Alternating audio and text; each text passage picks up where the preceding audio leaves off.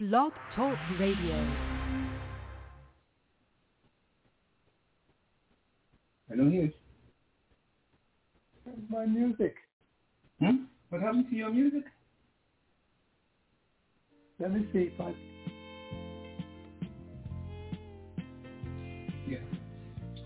Yeah.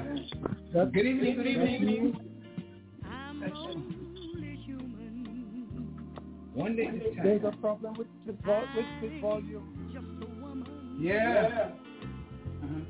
Lord, help me believe in all I can be and in all that I am. Show me the stairway I have to climb. Lord, for my sake, will you teach me to take one day at a time? We have a different show. Right? We have a different show going on here. Are you muted today? It may be a double C because when the voice music didn't come on,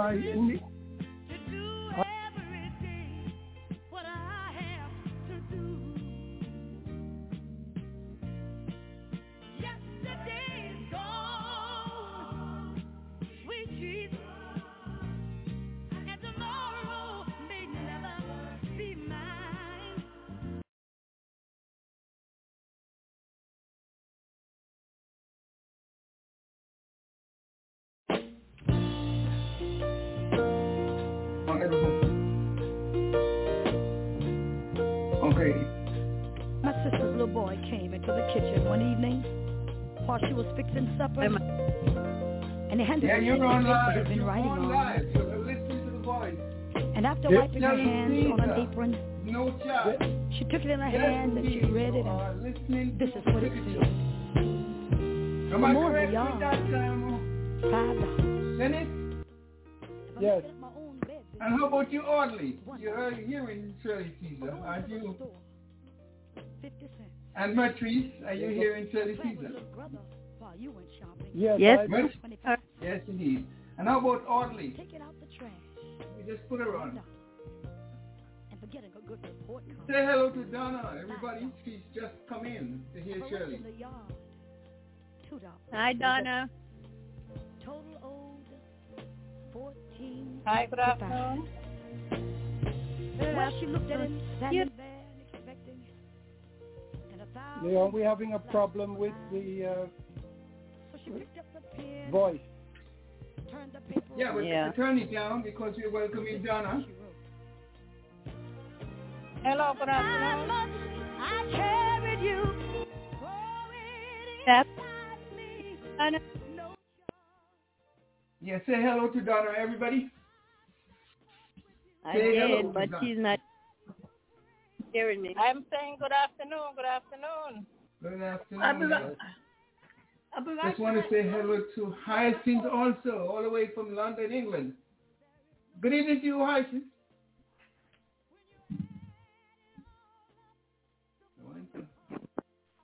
Hyacinth, are you hearing us? Are you mute, Hyacinth? And the worries ahead, no charge for advice and the knowledge and the cost of your college. Yes, no charge for the toys, food and clothes, no charge. and for wiping your nose. Shirley Caesar here on the Cricket Show. Yes, indeed.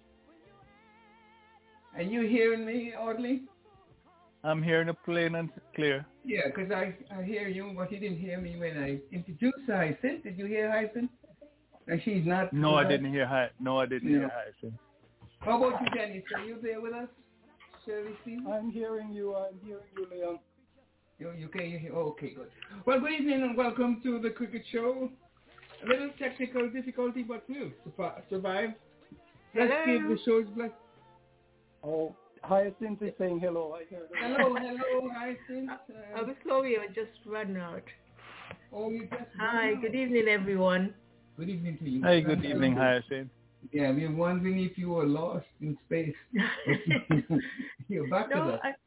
Yes, I ran out of my headphones. Yeah, we have a lot to cover this evening, so bear with me as we just ask God's presence into the show. Dear Heavenly Father, we come to you this evening and thank you for your giving us this opportunity. We want you to bless the show, let it go on without any interference whatsoever, Lord. We trust that you will bless each and everyone that is participating in the show.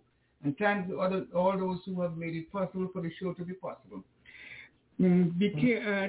Continue to care for our loved ones, Bobsy and Merchant Nisbet, Dr. Leroy Lashley and his daughter Lisa, Connie Whitley, Ellie Matt, Everett Carter, Oliver Solomon, Elkamita Willett, Wentworth, Francis, Dennis Kellman, Iselma Cornelius Ralston, Otto, Joseph Guntrop, and of course Phil Moore Hallpike, as well as Dr. Roger Brown and all the others who have not expressed their concerns. Lord, we pray for them, heal them from their whole body, Lord. Bring them back to the normal self.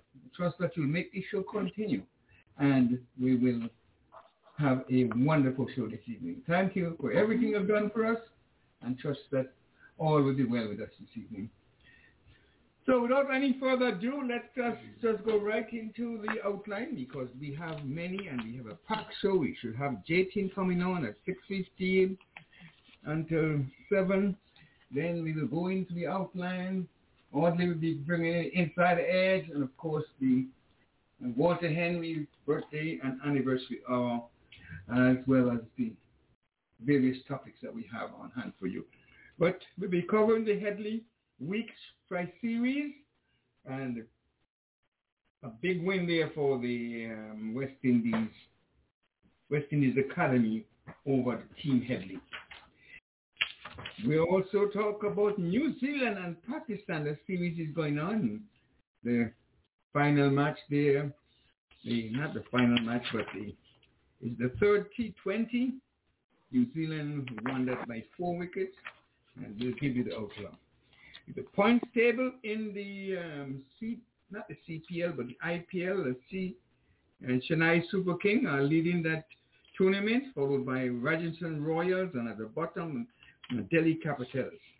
And we have some interesting news later on, because we have the highest scorer in the series so far, and the number of runs scored by the individual player, the highest player in that category. You also have the all-time batting leaders and bowling leaders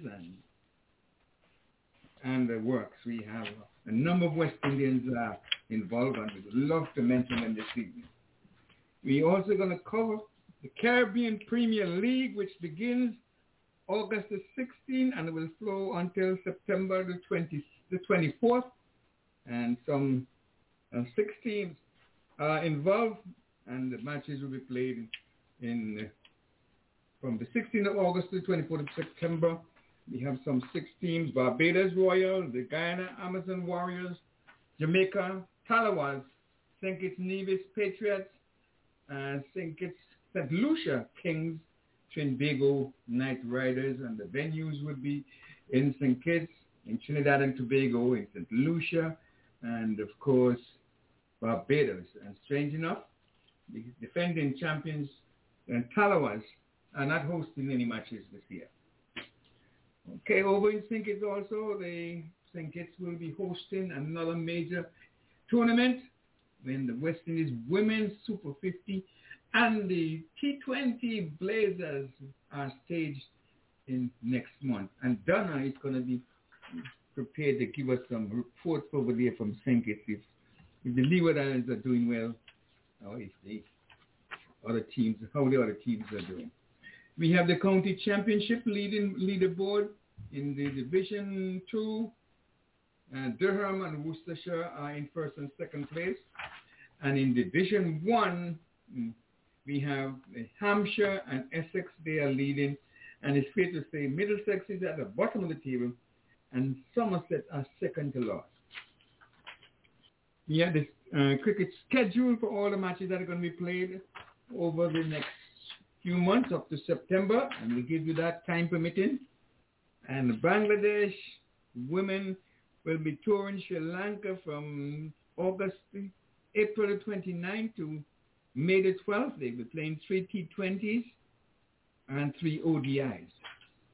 And the ACC Men's Premier Cup, which started, we'll be playing 24 ODIs, April the 18th until May the 1st, all the fixture lineup. And then we have interesting news coming from the ICC, all the exciting things that are going to be happening ahead of the Men's World Cup come 2024. And all the matches that are being played around the world, we have most of them. We'll give you them time permitting. And also all the fixture lists, which are also going to be played during the course of the time for the next few months. And some interesting news because a young man by the name of Harry Brook, he has been struggling and now he has hit form. And oddly, he has scored a magnificent century and they are really pleased with his performance in that encounter. And coming out of Pakistan, Ramesh Raja, he tore into the PCB because the PCB have employed Mickey Arthur, and he is going to be the head honcho for the team, the director of Pakistan men's cricket. And Ramesh Raja was not pleased at all. We tell you all what he says. And we definitely going to have some more interesting news, but Dennis has some more in hand for me. So Dennis, why don't you pick it up? Yes, Leon, welcome back.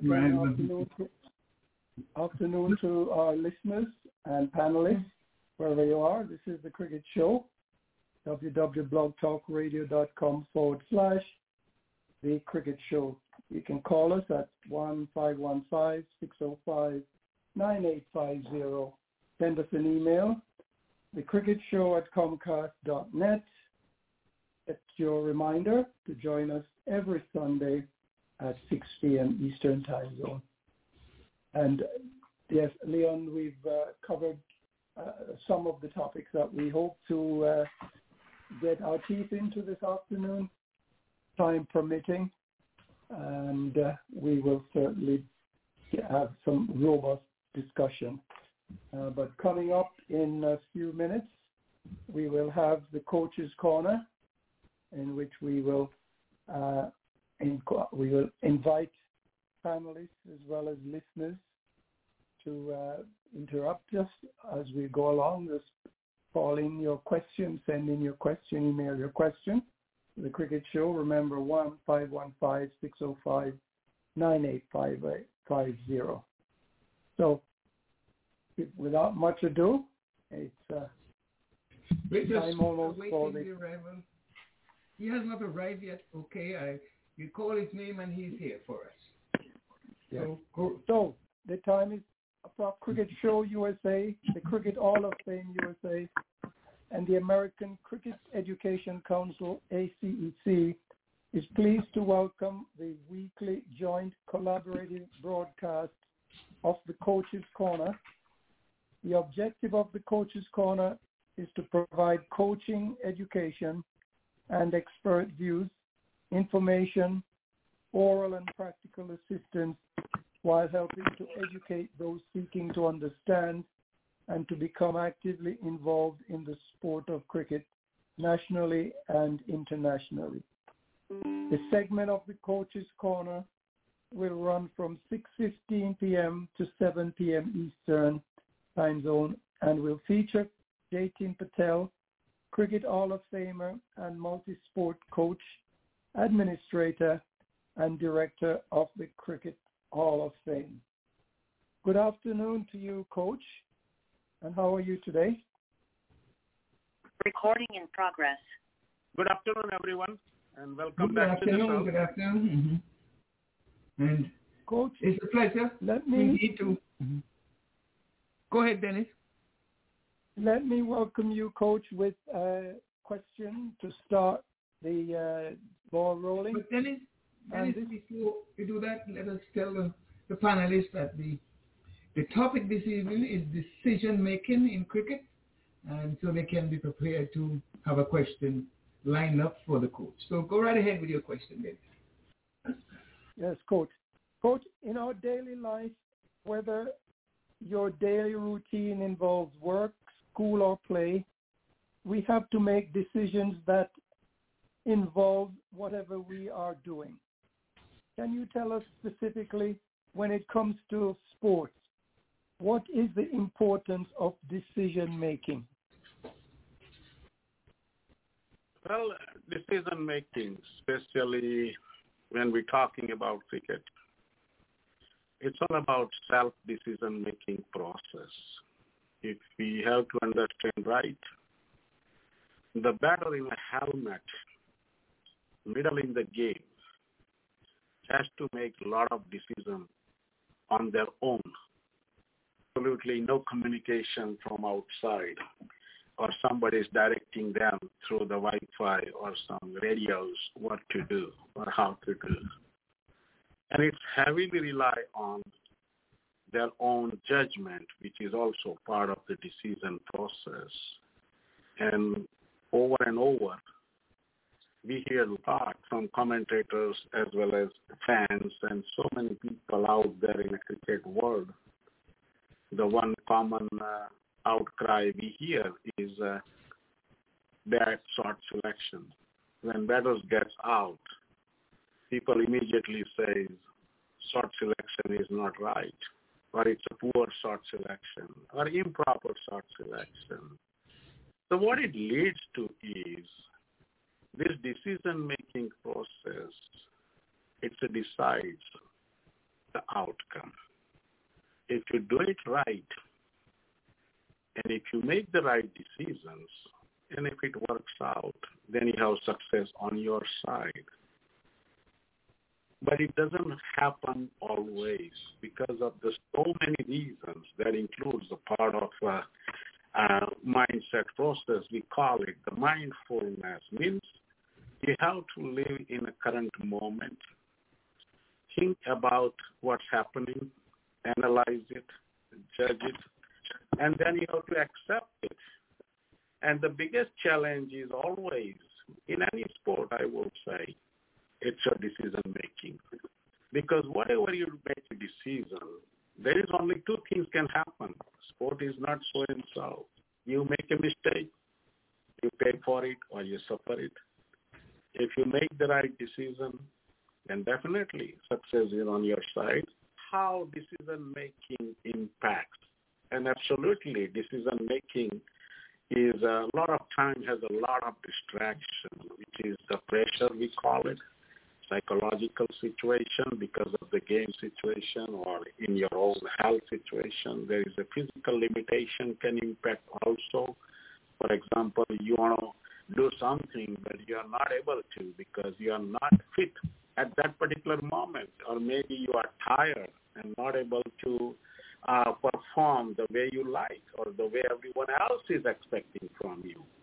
So if you understand the right decision-making process has a very important ingredient on your success and failure. Thank you, Coach. And again, I'd like to remind our panelists and our listeners, wherever they are, if they have any questions, please, at an interval, just come in and ask. Let me make my first question.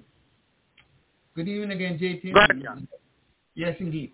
Okay, in leadership, in particular in team leadership, you have the captain who is responsible for making most of the decisions. But sometimes a captain may depend on some key players in his team. And that sometimes we call the collective leadership. How important is collective leadership in making decisions? Because they don't depend on the captain alone, but the collective, the problem is put to a team of players or a number of players, and then they arrive at a decision. How important is that, if that is something that we can relate to decision-making in this aspect? It's a very good question, Leon. I like it. And that is the ongoing issue, whether we look at West Indies or in general, the worldwide cricket. A lot of teams are suffering from this particular concern you're saying. The leadership, it's a two different part actually. The leadership is a kind of a role. It's not about the leader's responsibility is to work together with other people. Really, it's not. In other words, the leader has to know each and every player on the field. He must know everyone's capabilities, abilities, and the potential. Number 3, must have the personal bonding and understanding of each and every player out there. That's the one side on the field. Off the field, the leader is actually working with the coaches, team administration and management, as well as when they all work together, they usually develop a game plan, we call it, means what they are going to do and what administration and management or overall teams are expecting in terms of executing that plan on the field. It's easy to say a lot of leaders fails on the field for 2 reasons.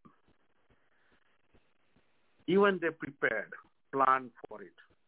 There is always things going to happen which you never thought about it or think about it.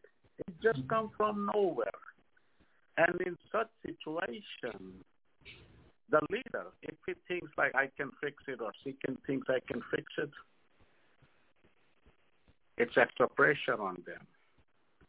And because of that, the beauty of especially in cricket is a team sport. If you have senior players on the field with you, when we say senior players, it's not just by the age. It's also in terms of the experience, who has played more games for more years and carry the most expertise through the experience.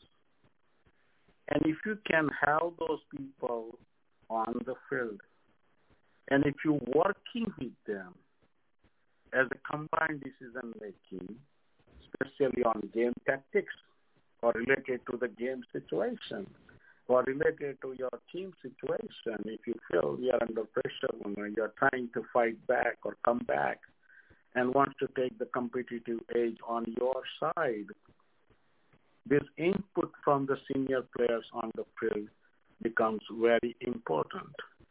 The very good example, you can see that when we watch these too many T20s, by the time we're looking at 18, 19, and most likely 20 overs, believe it or not, if the game is going in a 20th over, which is the final over, and you have less than 15 runs to score in that particular over, I guarantee you there is a meeting with the leader as well as maybe 1 or 2 other players on the field and maybe the bowler.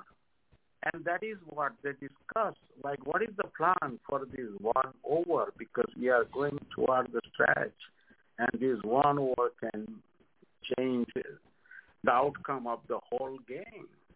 And what it is basically leader is taking the second opinion or maybe third opinion. Now, lately, to my experience, it's not about just experience and expert players, especially when you look at IPL or CPL or BBL. It's not about the senior team member from your own country, because you have a lot of experienced players playing with you from other countries. And what they usually do is they discuss the situation. By the way, in professional cricket, everyone knows what's going on. But this is the point of quick discussion to outline who is going to bowl. If they bowl, what we can tell this bowler what to do. It means what you are expecting to do. Definitely, you want to be on winning side. At the same time, if you look at on batting side, if there's a senior batsman out there and if he's a non-striker, you'll definitely see a quick meeting between the overs before this 20 overs started. And it's a quick planning process to see how we can proceed this over. Again, as I said, if the senior batter or the person who is confident to score and take their team to cross the line, and if he's a non-striker or she's a non-striker, then they'll be definitely talking the plan from ball one. Either you go for maximum or rotate the strike. That's a simple thing we can say. But beyond that, there's a fielding strategy and all those. And because of that, I will say, in a team sport, the way you look at it, the winning strategies and like some of the good captains are maintaining their winning strategies, means the percentage high because they take the inputs. They take this combined decision making. And again, decision making is always can be improved if you have second and third opinion and good input or feedback, and if they can provide the support, the leadership can be a little bit relaxed and it can go for the better outcome.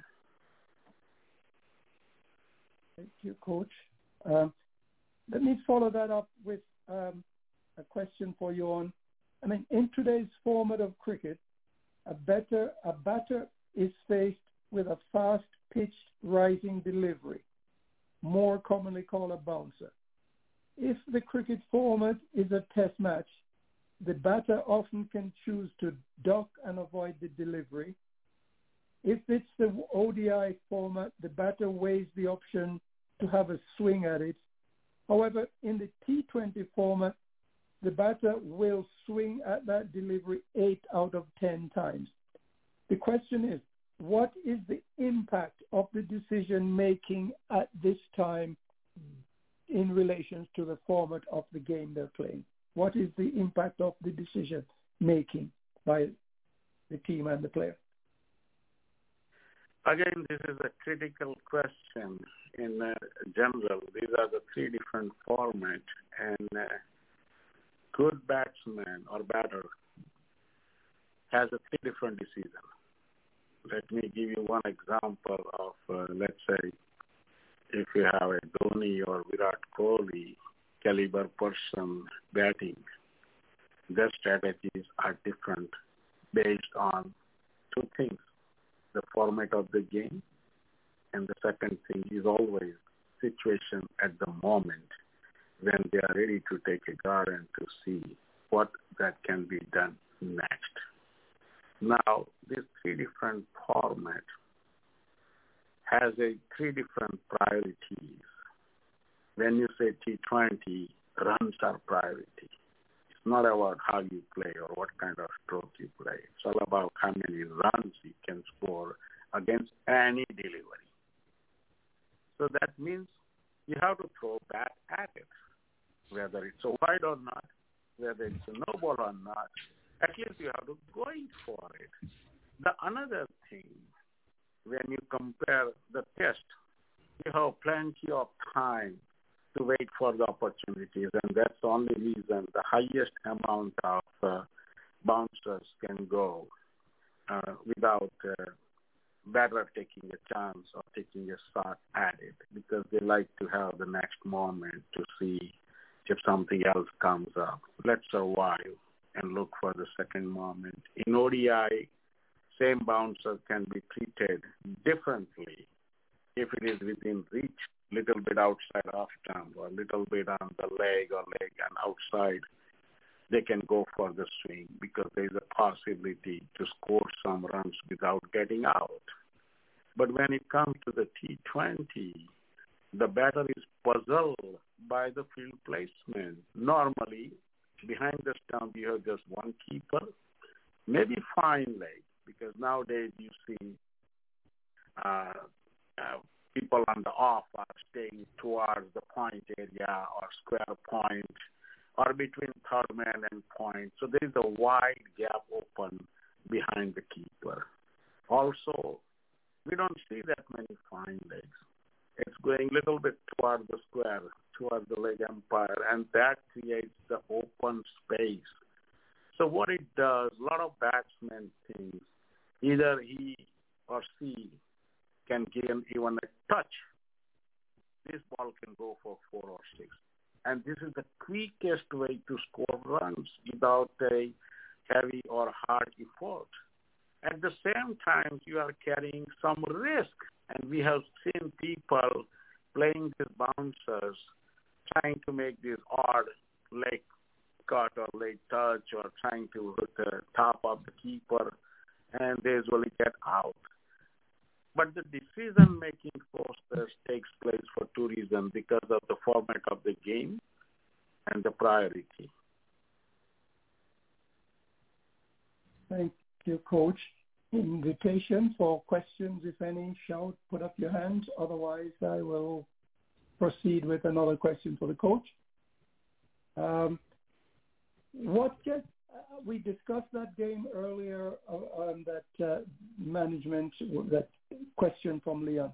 But in a match situation, the batting side needs 30 runs to win, Coach, with 2 wickets in hand. The bowling side has 1 over to bowl.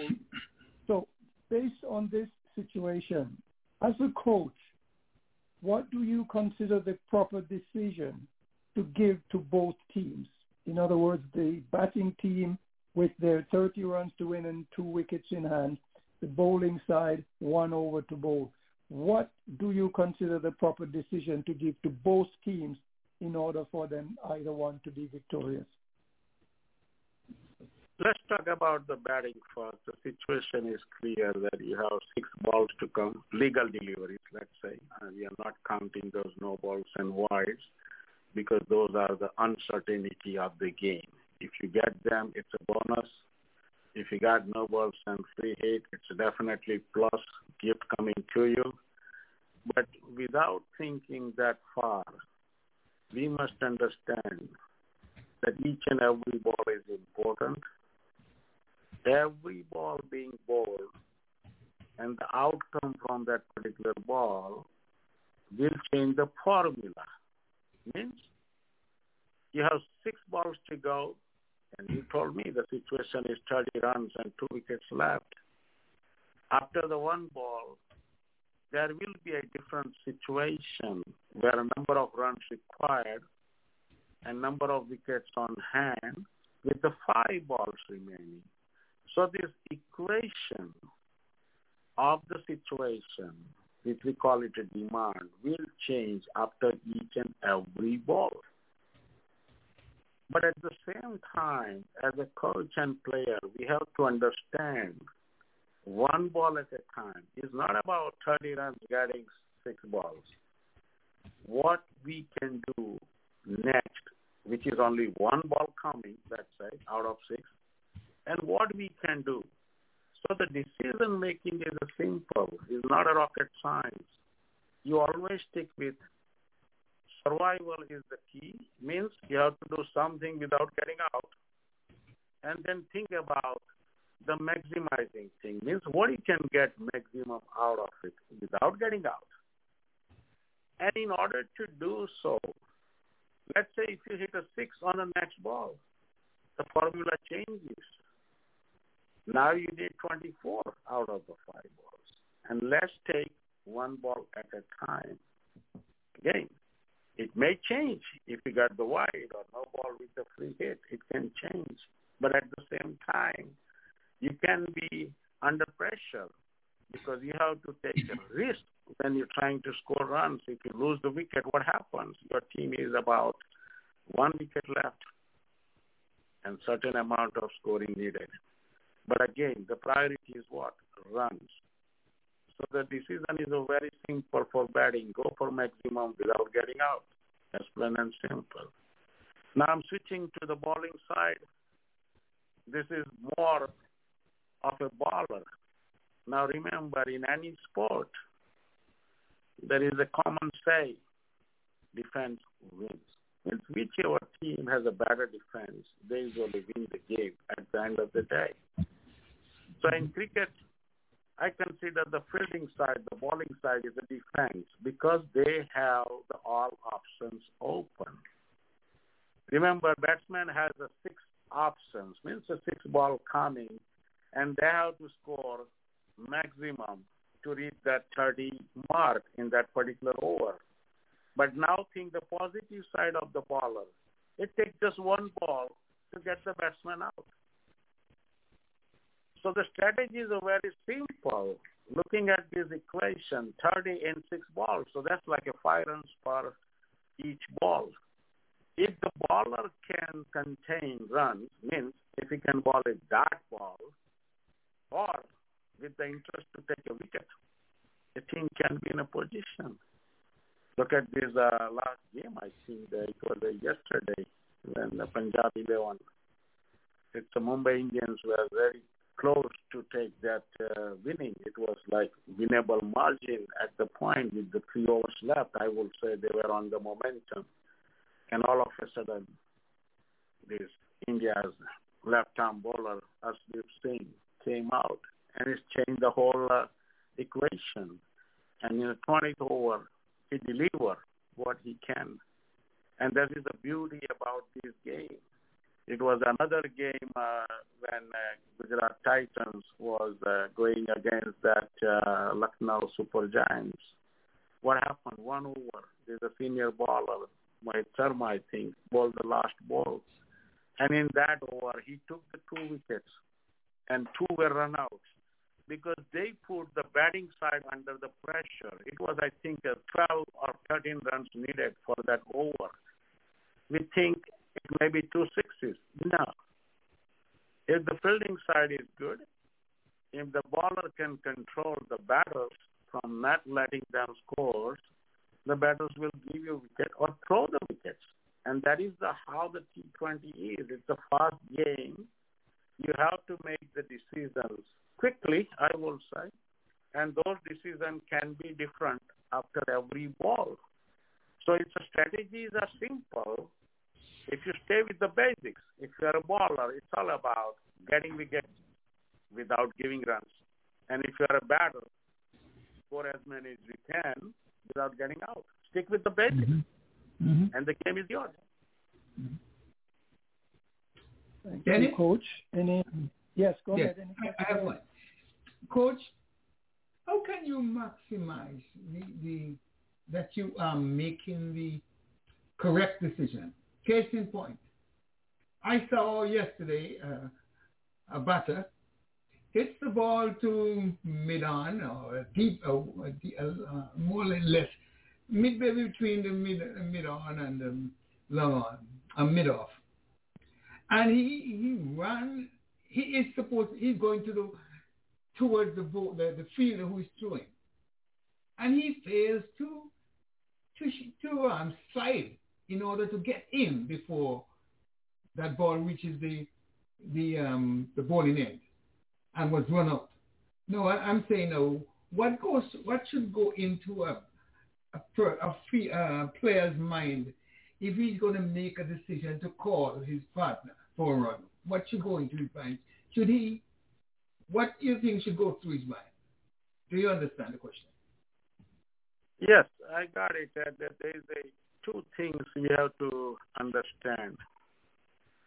Your decision making still can be impacted. Depends how you get the balls. You want to score 6, let's say, for example. But do you really know what kind of delivery you're going to get the next? In today's world, the pitches are flatter, but there is a variation of slow ball or knuckle balls, and there's so many things can happen.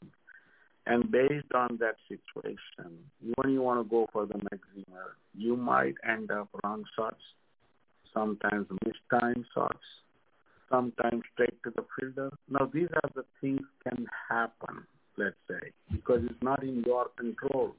When you make the right decision, you have to carry a little bit the outcome, which is decided by the surface, let's say.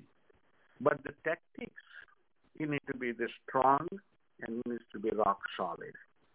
In this situation, if I read the situation right, if the batter is there on the crease with scoring more runs than non-striker, that's one situation. Let's say this batter is higher in order in batting than the non-striker. Let's say he's a senior, better at the crease.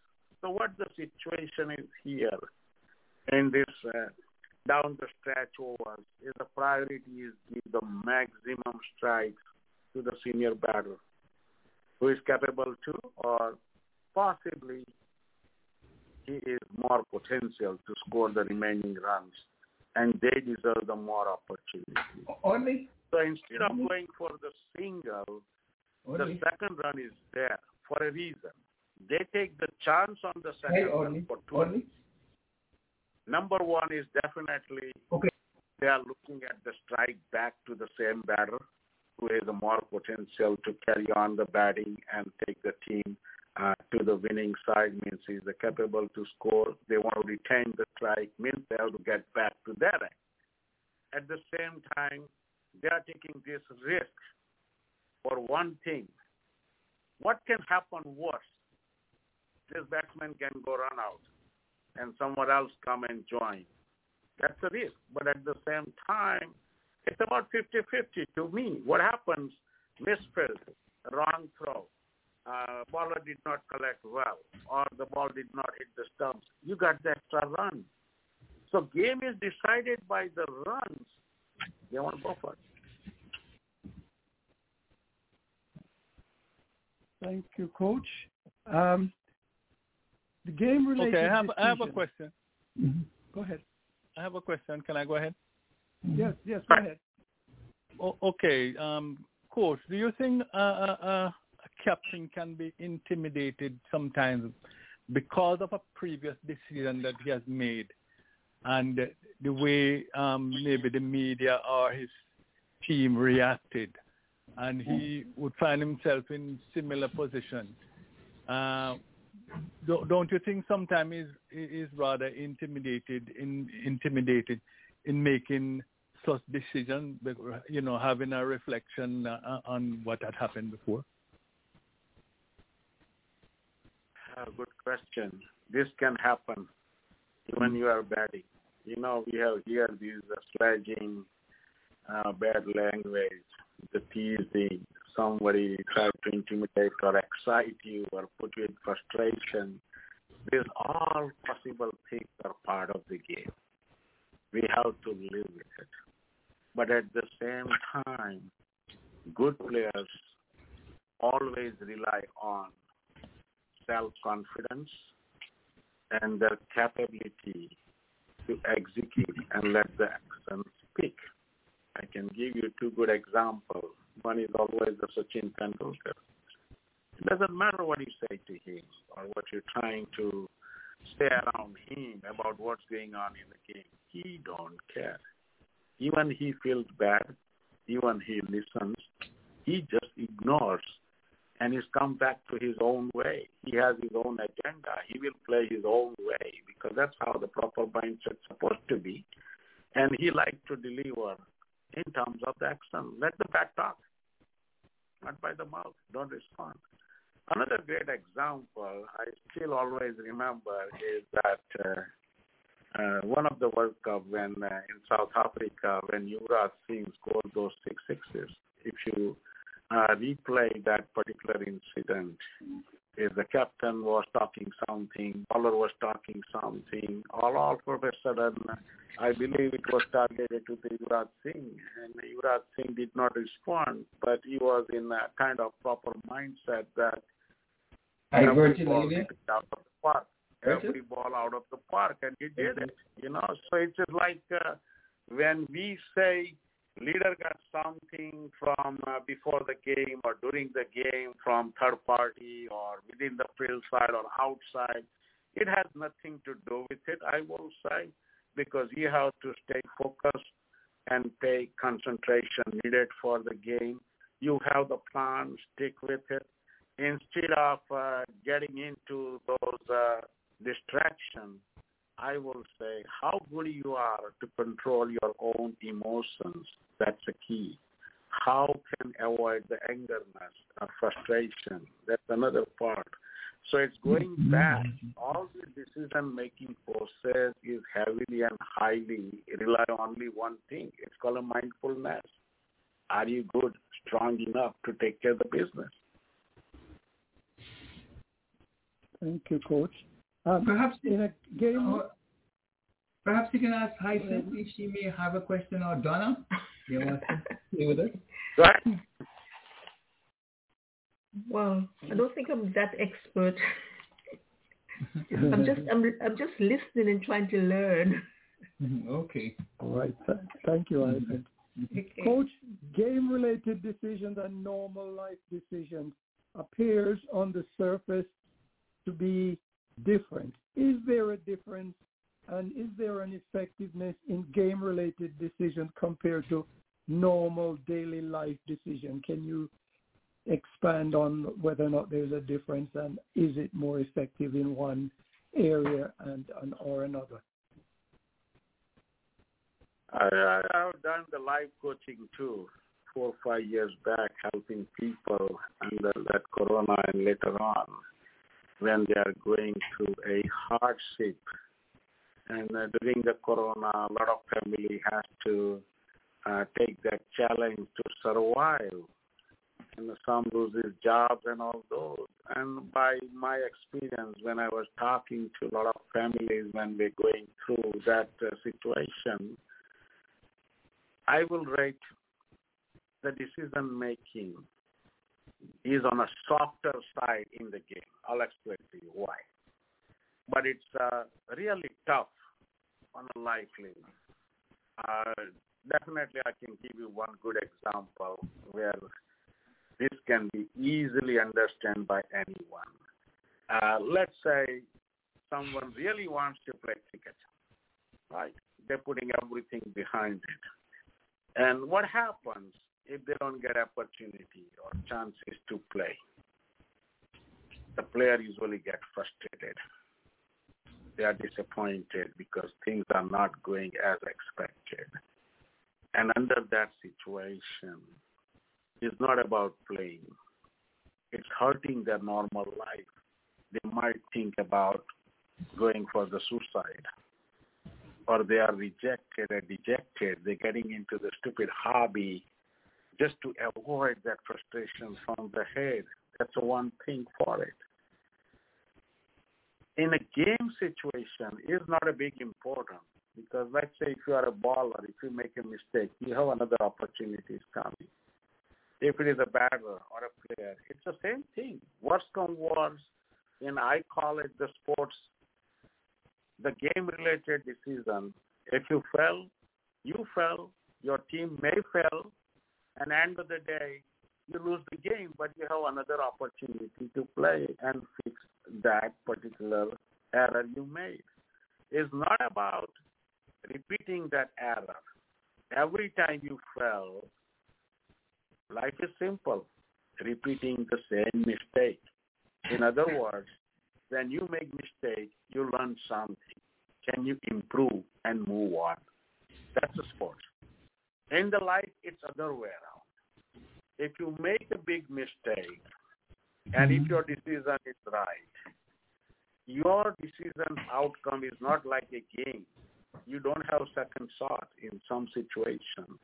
Or I will say, certain decisions will impact your personal life for a long time. Mm-hmm. In other words, you'll not be able to forget this incident or situation or whatever you made this wrong decision. It will torture you over a time. It's coming back in your head, spinning over and over, and it reminds you that you are still not able to forget that situation.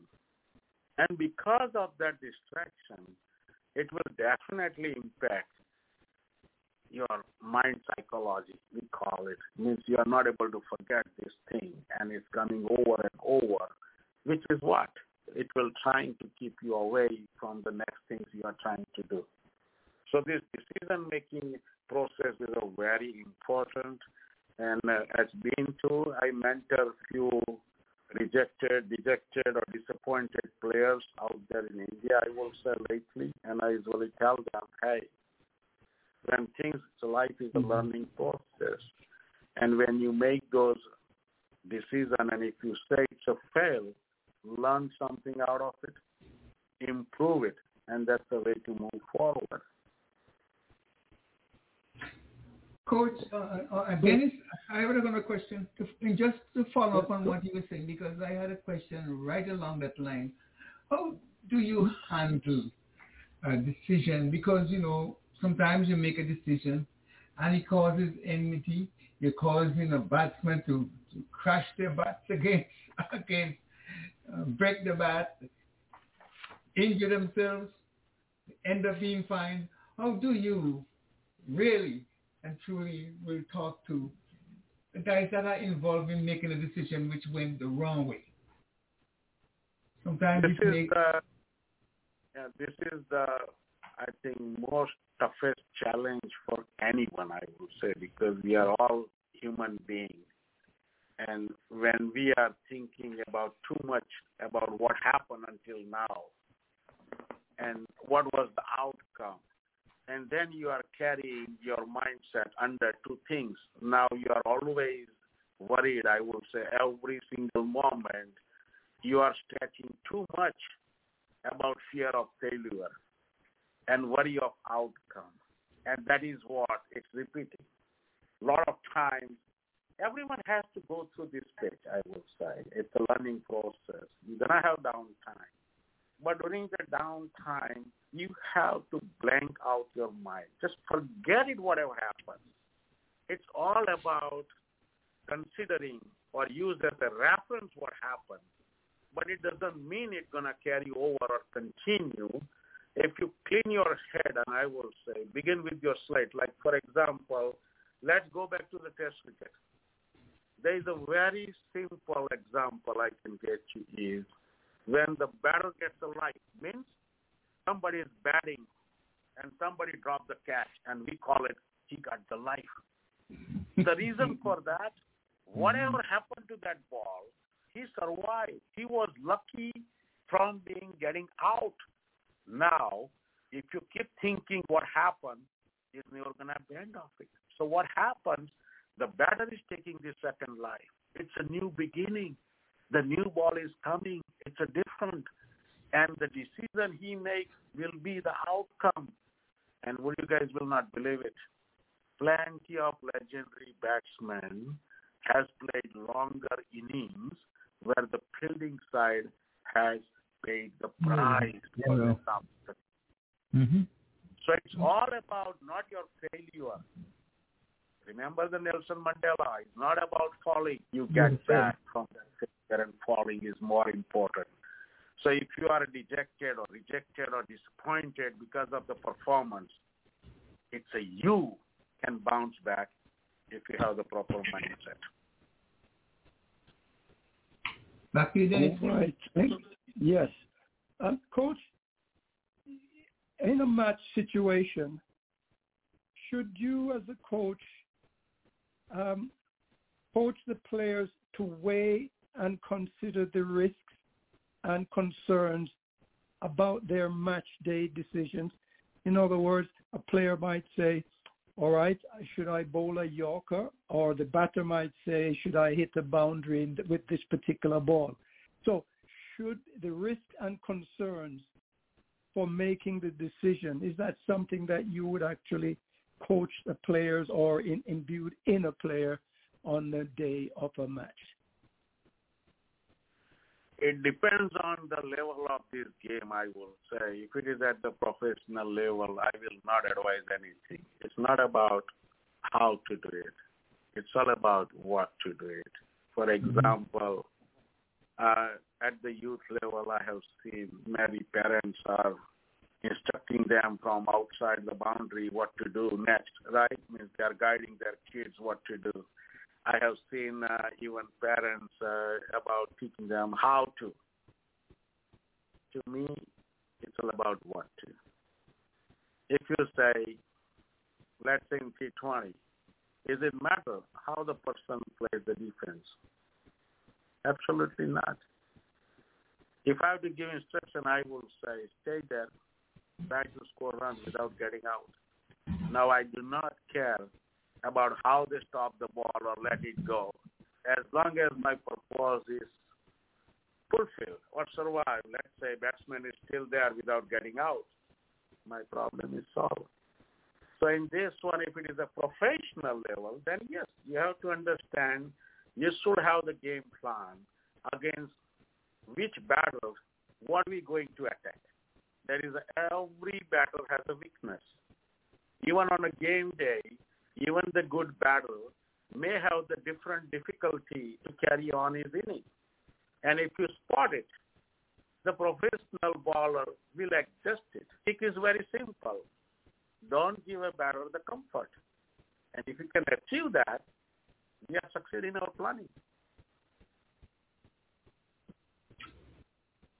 Coach, is it better to take the batter or the bowler needs to make a better decision making? What, if anything, does it take to get a better outcome in a player's decision making? For example, a batter may say, is the reverse sweep right at this time of the match? Or a bowler may say, should I bowl a Yorker at this time of the match? So what does it take to get a better decision making on the day of a match?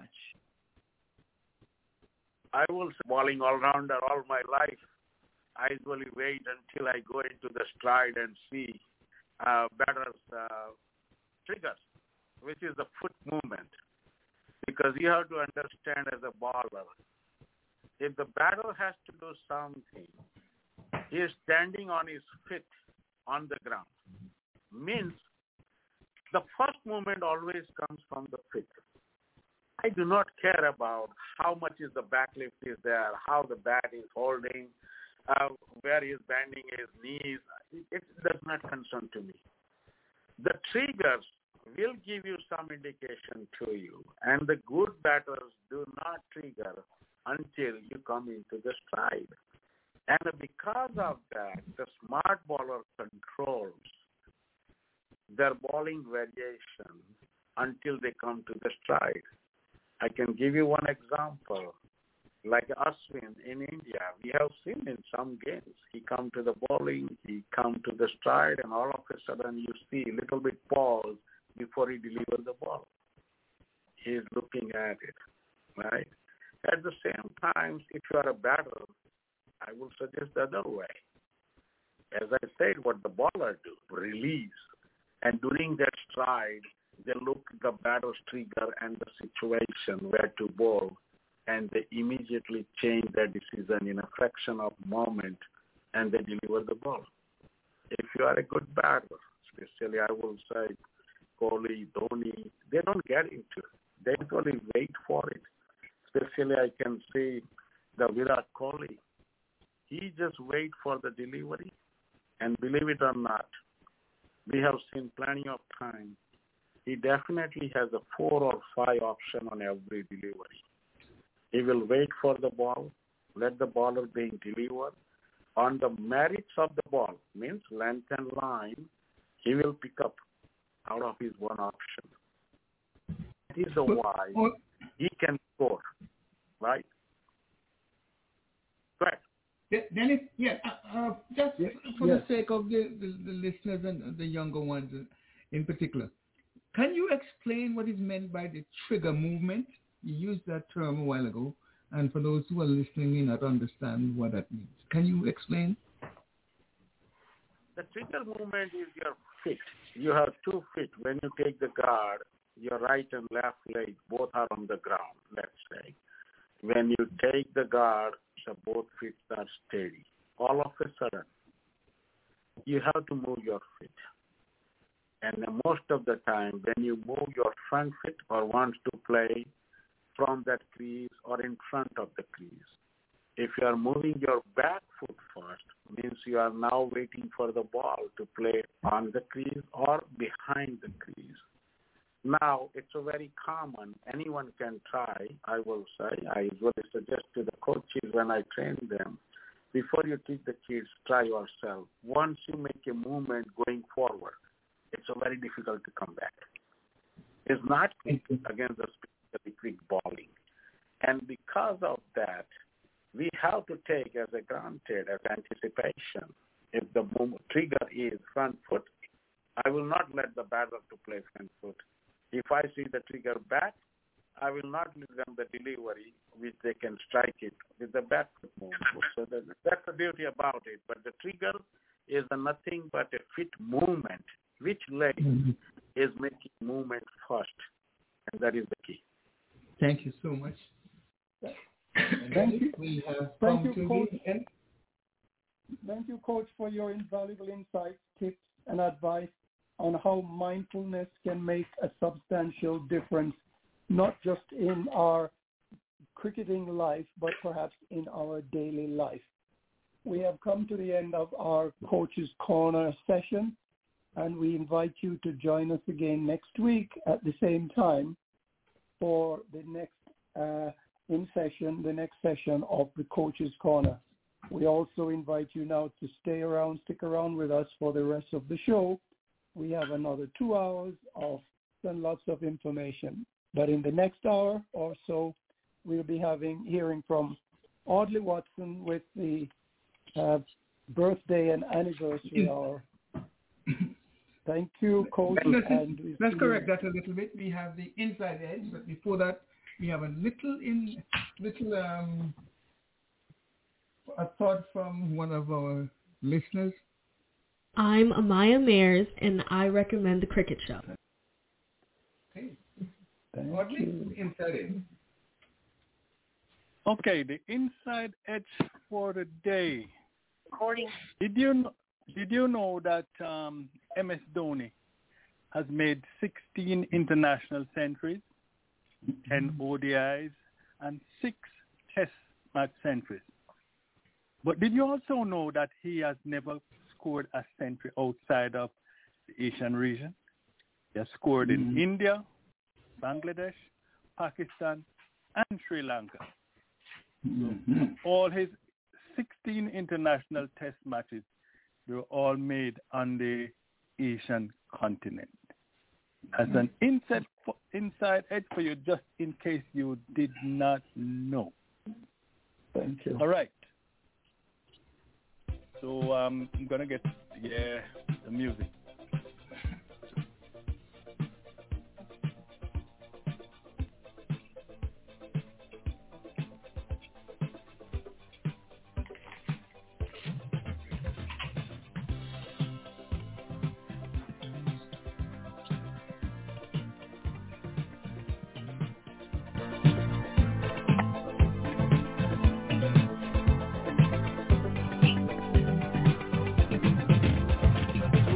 Stevie Wonder. Take it away.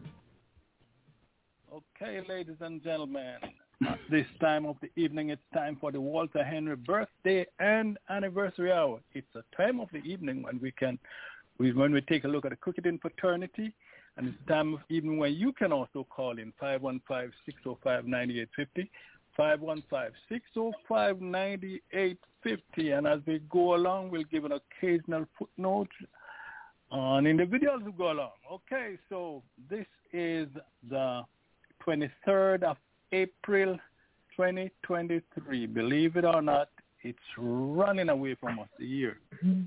So I'll start with a few celebrities that are having birthday today. Wrestler John Cena, Hal Penn, actor, and comedian John Oliver. And they're all celebrating their 46th birthday today, 46th birthday. Internationally known playwright William Shakespeare was born on this day back in 1564. Little closer home, we remember Shirley Temple, the little child actor, yeah? Yes, Shirley Temple. She died in 2014, but she just left Hollywood, being a child actor. She just stayed that way. Shirley Temple was born this day back in 1928. And the $1 Million Man himself, Mr. Lee Majors, the $1 Million Man. He's sharing a birthday today. He turns 84 today. 84. He was born 1939. And we also have filmmaker Michael Moore. Remember Michael Moore, Fahrenheit 9/11?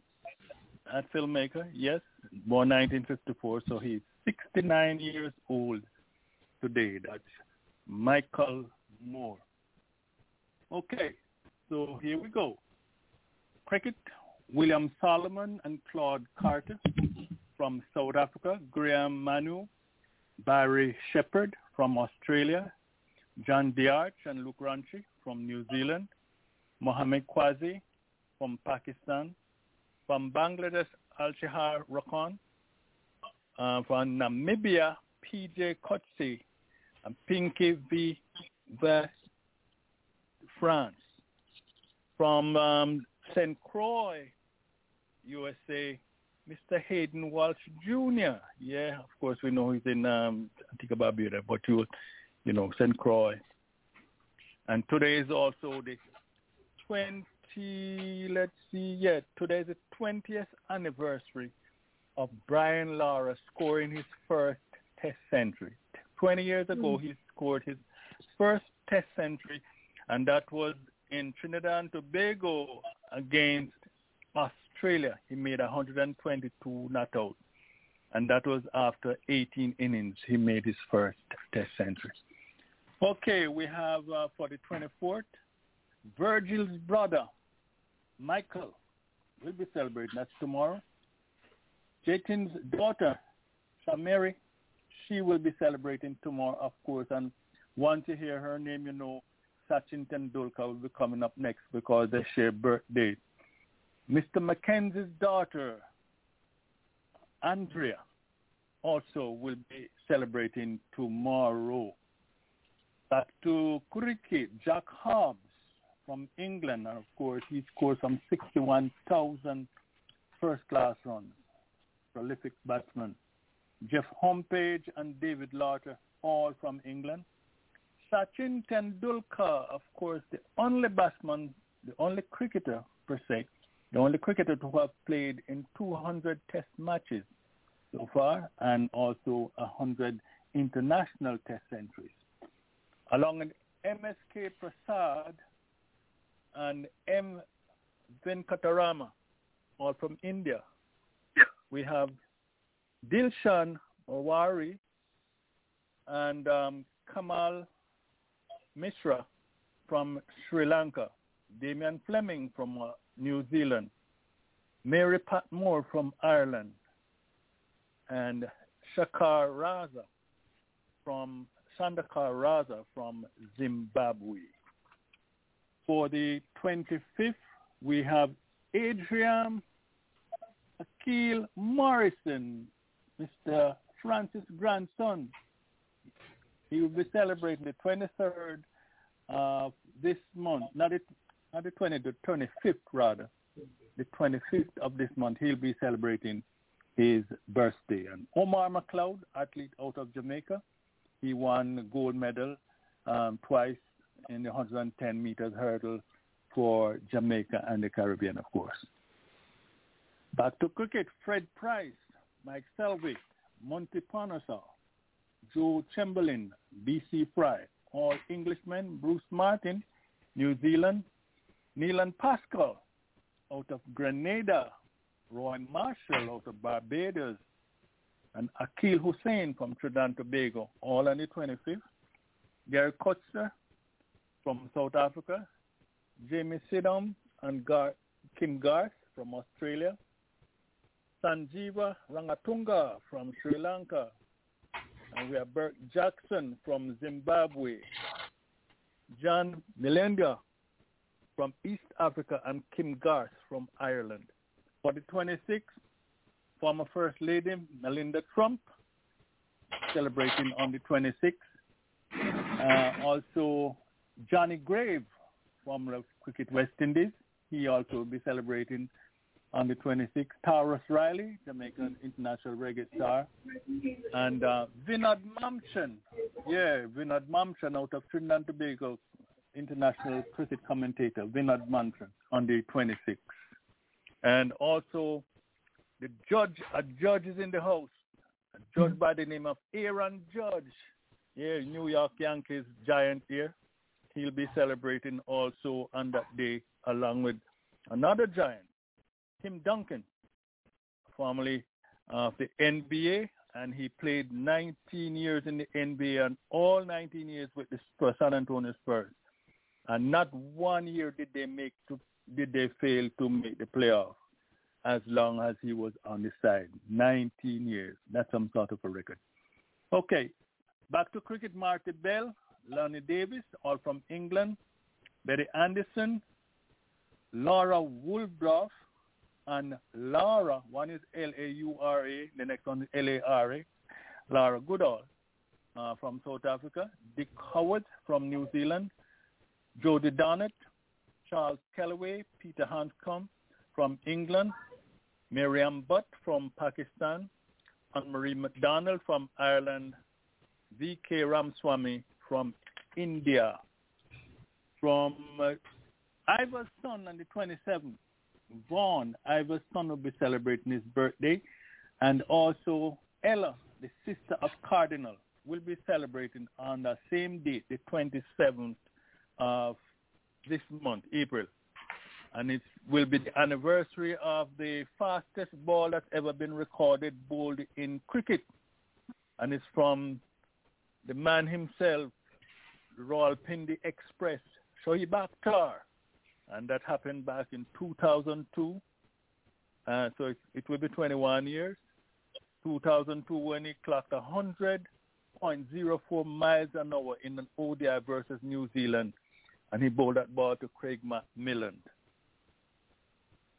So back to cricket, Bill Gomson, Jeremy Sharp from England, June Endy also from England, Peter McIntyre and John McLean from Australia, Hamish Rutherford from New Zealand, Imran Khan, not the prolific Imran Khan. This one is Imraan to make it different.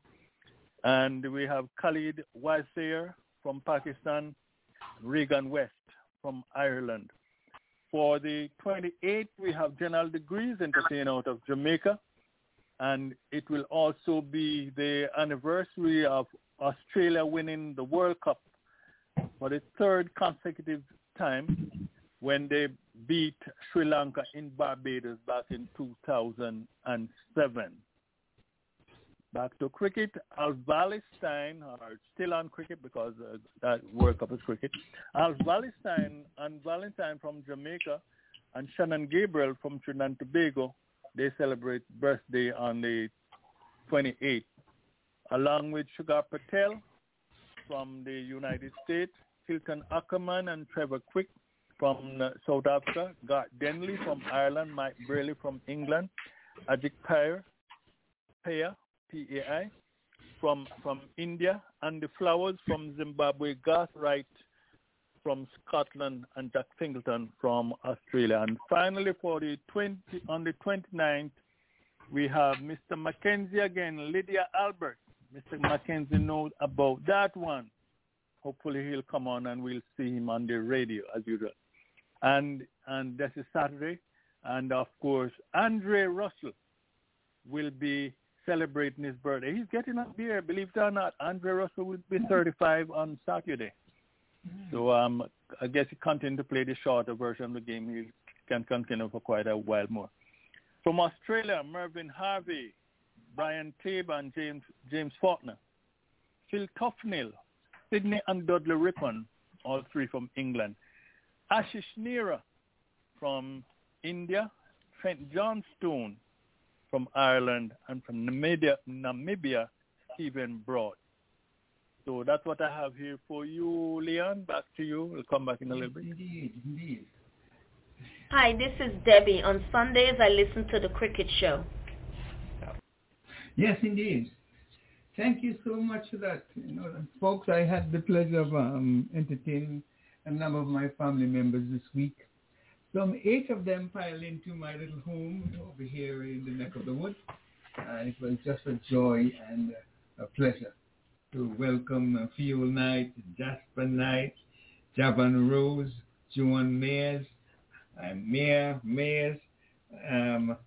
Alicia Mayers, Cheyenne Rose, and of course Nicholas Knight. We had a wonderful time. They met their cousin for the first time, Adrian Morris, and we just want to say happy birthday in advance to Adrian, my grandson. And just to tell you folks that we got a tour down to Miami a couple of days ago, and he caught a 40-pounder, and he brought it up himself. Wow. Yeah, indeed. 40 pounder. That's a huge one. That's huge. Yeah, it's very huge. And how long it took him to land that one? How long he had to struggle with that one? I didn't ask him, but he had a couple of friends with him. At least his father-in-law was there with him. And a friend of mine, and they both brought it in, and he was able to smoke that fish because we couldn't bring it on the flight and bring parts of it with us. But he had that to be displayed. He said, Grandpa, don't put that in the internet yet. So, but it was a good side. So some joy and actually enjoyment to be united with some of my family members, and that's just one part of my family. I believe if we count them all, we have over 100. So I'm grateful to meet them one by one. So that's my little joy and concern and birthday wishes. Anyone else? Well, back to you. Nothing from me this week, Leo. Mm-hmm. Yes. Yes, I have. Donna, come right in. Hardly mentioned my two birthdays already. Mm-hmm. Ella and Vaughn celebrating on the 27th. Ella, my sister, and Vaughn celebrating on the 27th. Those are mine for this week. Okay. Happy birthday. Yeah, anybody else? No, nothing from me. We have heard from Virgil. We tried him a couple of times, and he was not. But maybe on duty somewhere. Yeah. I haven't heard from I didn't have a birthday this week. No, not this week. Not this week, no. Okay. My name is Alicia Merrick, and I recommend The Cricket Show. Somebody's washing the dishes? or a lot of paper is being rattled or something like that. Okay, okay. Okay, well, died down. And that's it for me only. Yeah, so we just want to wish all the birthday celebrants, for this week a wonderful happy birthday. But my Florida mom, you guys, my mom died in February, but you have always heard me talk about my Florida mom, Miss Beryl, Mrs. Anderson. Well, yesterday, as a matter of fact, today is her birthday, but they had a big celebration yesterday. Today she turned 90. So we had a big celebration yesterday. Started from 5:00 and it ended at 9:00. So it's a extended time. In a nice facility that was all dressed up and ready for the 90-year-old. And she's looking good. She came in dancing too and stuff, So, Mom, happy birthday to you, Mom. I called her a little earlier myself. I was there yesterday, and then with all the children are still there today. So it's like it's almost in the Ivor Henry style. It's not quite for the whole month, but they are doing 2 full days of full celebration. So it's ongoing. And then there's another birthday of Ben Jones. He'll be celebrating sometime. I just want to be sure what day it will be. Yes, the 27th.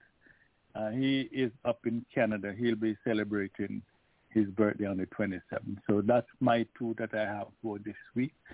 And I guess this is it for the birthday hour. So we just want to remind each one to tell. Oh, you have something else? Yes, we have Mr. McKenzie has joined us. Maybe we can... yes. What is all that surprised about? Oh, Mr. McKenzie's on the line. It's very important, I'm very late, and I need to apologize to you good guys for keeping the show going. But I have 2 important birthdays coming up. Two, that's my nephew in England. His birthday is coming up on the 23rd. And then there's a lovely lady somewhere around here by the name of Lydia Albert. And her birthday is coming up on Saturday. And those have to go in the history books because they're not to be forgotten. So what about Andrea Martin? Oh, I disband her. Her birthday is your daughter. Is your daughter. Her birthday is the 18th of October. No, well, unless you change the comment, I have it for the 24th of April. It say Andrea Martin, the 24th of April. So Andrea is the 18th of October, and her son, I think, is 2nd of August. Okay, so the person in England is your grandson? That's my nephew. I'm very worried about him. I've heard from him for quite a while now. He lost his mother some years ago, and then my brother died some years ago too. So, and he has a sister. The sister got married the other day. You know. Okay. So he wants. All right. He wants to do. I'll call you. I'll call you off here. I'll call you in the week off here, and we settle everything. Get everything straight. All right. Okay. Yes, sir. Nice to hear. Nice to see you on the radio, rather. Not here. Nice to see you on the radio. You guys, man. you guys keep me going. And I'm walking a little bit better these days. All right. I'm trying to put her in the walker. And next week you're going to be starting running again. Right? Say yes.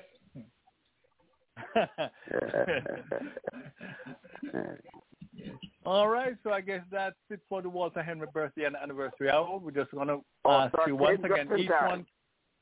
Yeah, you came in just in time. But, you know, we'd have made time for you. You're an important person, eh? Right, so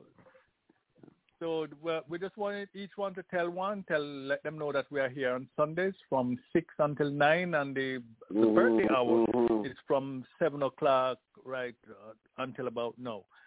So each one tell one thanks for listening. And remember, you can always call in.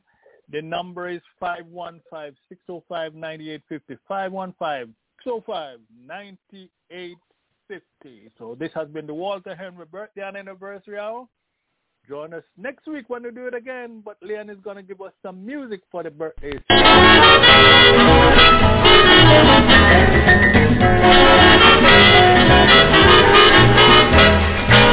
England was in trouble from the very start. Holland mighty Griffith really broke their heart. At 100 miles per hour, they made the ball flight. The Englishman ball umpire, we appeal for life.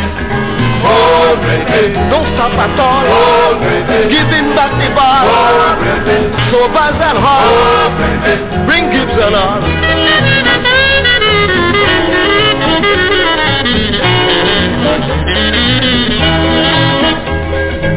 Murray broke the record at 20 years old.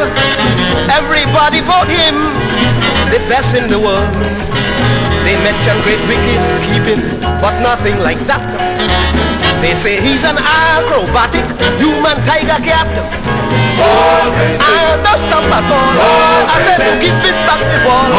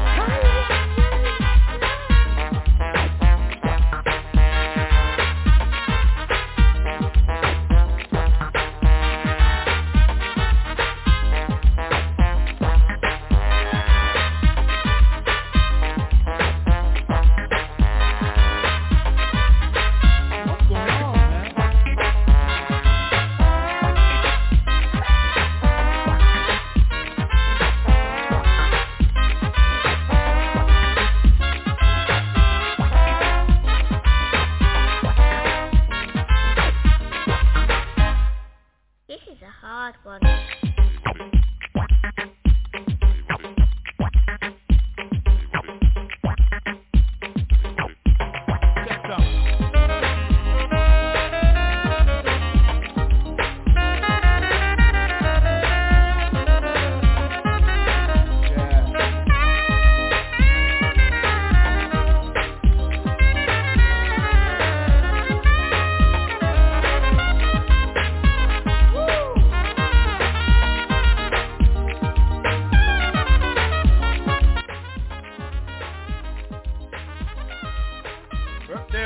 With Leon Foster Popetti.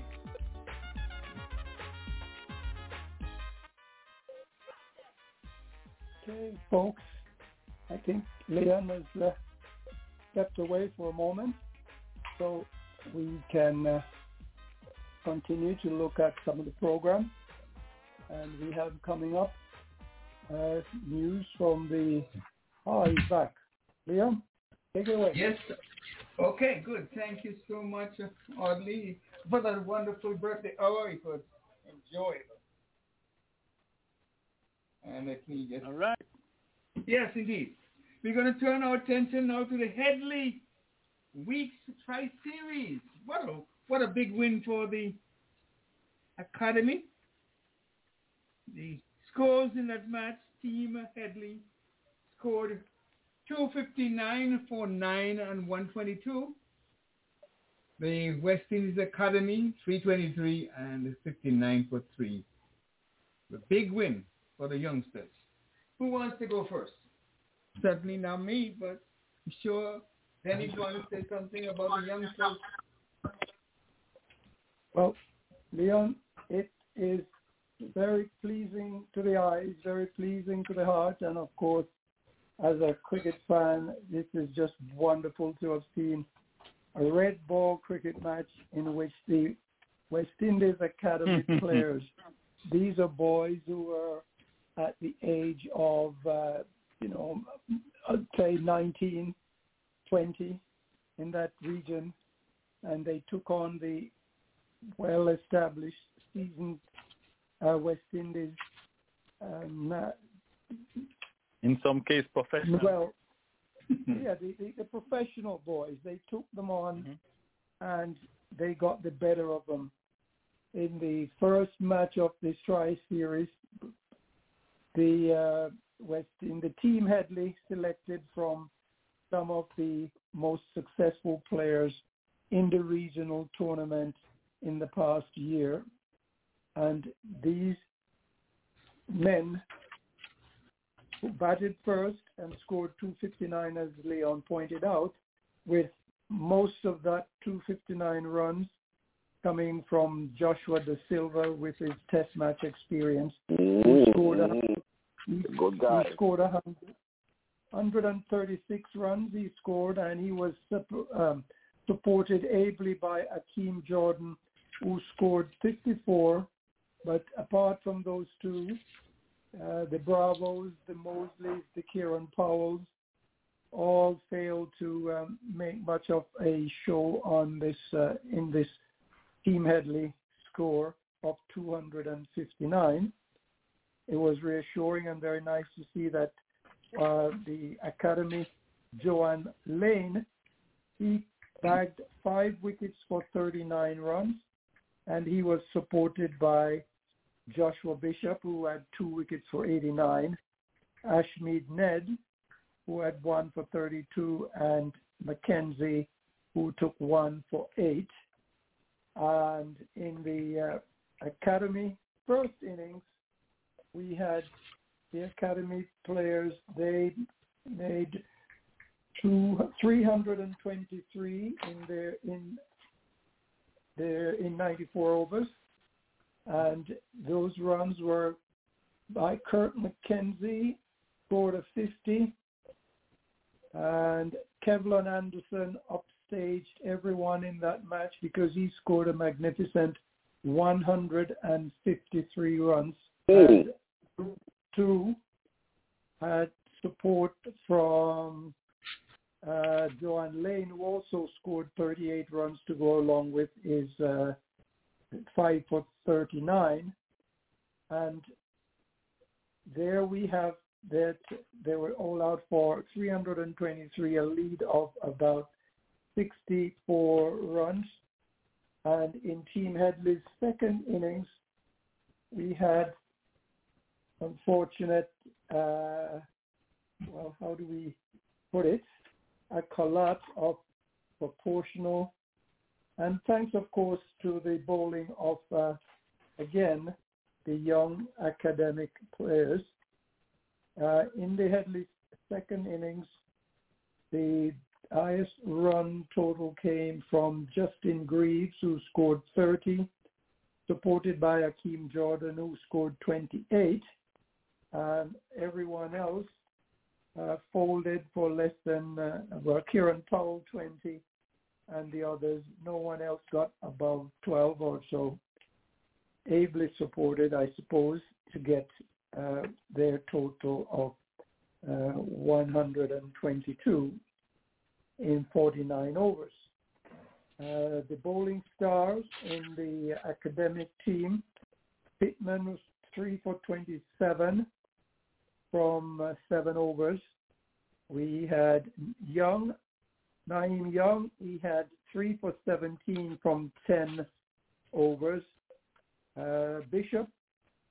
Joshua Bishop, 2 for 18 from 12 overs. Now, in 12 overs, 2 for 18 against the professionals, that reserves, a tip of the hat. And Ashmead Ned, 1 for 52 in 10 overs. The Team Headley folded meekly.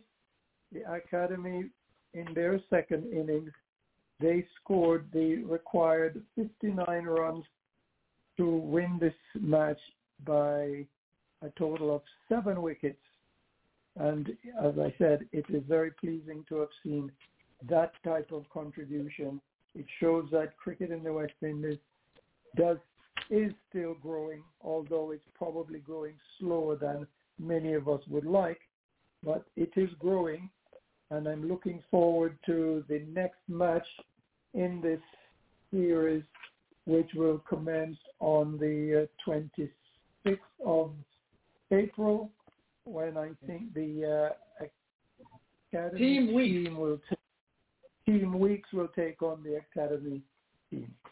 That's my summary for you, Leon. And we see in Team Weeks we've got Alec Athanaze and Chanda Paul and other big guns due to take on the Academy. So let's see how that fare beginning on the 26th.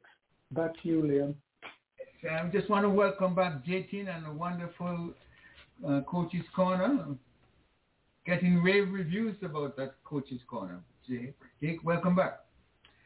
A good win for the Academy 11, and good to see Kelvin Pittman putting up his hands, and of course the Young, who was the captain of that Academy 11, who also came in with some good numbers. And just hope that these guys will continue to challenge for a spot in the team. Anyone else who wants to chime in on the Academy, West Indies Academy big win over the Team Hadley, which comprised of people like Bravo. Go ahead. Yeah, Leon. I guess we could call it progress, but in the meantime, when we look back at that match and see what's happening is that the up and coming ones are beating up on the professionals. So on one hand we are rejoicing because the young ones are coming up and they're showing their hands, but on the other hand we are lamenting because those who are supposed to be representing the West Indies here and now, they are the ones that have been beaten down, and they have been beaten down by our youngsters. So it is saying, in spite of the glory and the hurrah for the youngsters, it is saying West Indies cricket is not too good right now unless we're going to fast track. Well, at least this is one match anyhow. So we want to see some more consistency. If they continue to beat the other teams consistently, then maybe we have to fast track some of those younger players because they are the ones that are beating upon our seasoned professionals. So it's good and it's bad for the West Indies. Let's look at it that way. It's fair to say that the top two teams will go into the finals. That's how it will end, because the top two teams, you have a 3-match tri-nation series. Not tri-nation, but tri-team series. And the Academy won their first match, and if they were to win, then there will be a certainty. And then the other two losing team will play for the final spot, and then the winner of that gets the trophy. That's how it's going to be. I did not read up much on it. Anyone can fill me in with that? I haven't read the format. How it played out. I'm not going to discuss this one. I know, I'm not very impressed with how our teams are playing. And I'm glad to know that the youngsters are putting down their marker. And we hope they continue to do so. And tie a shebang of West Indies cricket from those guys who fail to perform. So let's keep up with them. Leonard and Dennis, I'm glad that you are on top of the game. So let's keep up with them and see exactly where we go from here. Thank you. You're welcome. So how many rounds more round we have to go? Because one more round or two. It's only 3 matches. Only 3 teams are involved, There are 3 teams involved. The Academy and 2 other teams that are picked. One is Weeks and one is Headley. Weeks, Headley, and the Academy. Yeah, and the Academy are involved. So I assume that the one with the more points or the most points will be the leader at this point, and then the other two teams will play. If they will play again for the final to appear in the final. Right. And then the winner of that match will be the champion. Yeah, the top 2, as you said, Leon, will contest the final of this trilateral series between the Headley team and the Weeks team and the Academy. Right now, it looks like the Academy are in good position, really, to be challenging for the final spot. But we'll see next week when they take on the. But if in fact if there is a washout, they will go down to the net one rate. Yeah. No, net one only get points for bowling and the points for a number of wickets taken. I don't know. It's not well published as to exactly how whether or not bonus points are involved, but I know the top 2 teams will contest the final of this trilateral series. So let's see what happens next week when we can get a better picture. Next week, definitely, Dennis, we will have information for our listeners in terms of the prize money, etc. Unless Jatin has some inside knowledge of what is going on over there in the Caribbean. Jatin? Okay. So I'm not following too much lately on Caribbean on local thing because we have so many things going on in U.S. and India. Mm-hmm. So sorry to say. I know there is a lot of things happening in San Vincent, I think, and then St. Vincent. They are having something in Antigua. That's what I got from Brother Shivnarayan. But other than that, I'm not following too much on current West Indies ongoing local things. Okay. Okay, why don't we turn our attention to the CPL? Well, the CPL is due to commence this year, August the 16th, and will go until September the 24th. Of course, there are 6 teams involved: Barbados, Guyana, Jamaica, St. Kitts Nevis, St. Lucia, Trinidad and Tobago. And they call themselves Trinbago Knight Riders, St. Lucia Kings, St. Kitts Nevis Patriots, Jamaica Talawas, the Guyana Amazon Warriors, and then the Barbados Royals. And of course, the winner will be crowned. There will be some 34 matches, and the winner will be crowned on the 24th of September. A good month. And the top 4 teams will advance to the playoff. Okay? And the first, they'll have advanced to the qualifier 1, and then the other two will compete in an eliminator. And I believe the loser of the qualifier will play the eliminator and will determine the 2 who will meet in the finals. That's how I reckon it. But just be prepared. For that, we'll have more news when it comes to hand. Anyone wants to comment on the CPL? CPL is now 13 years old.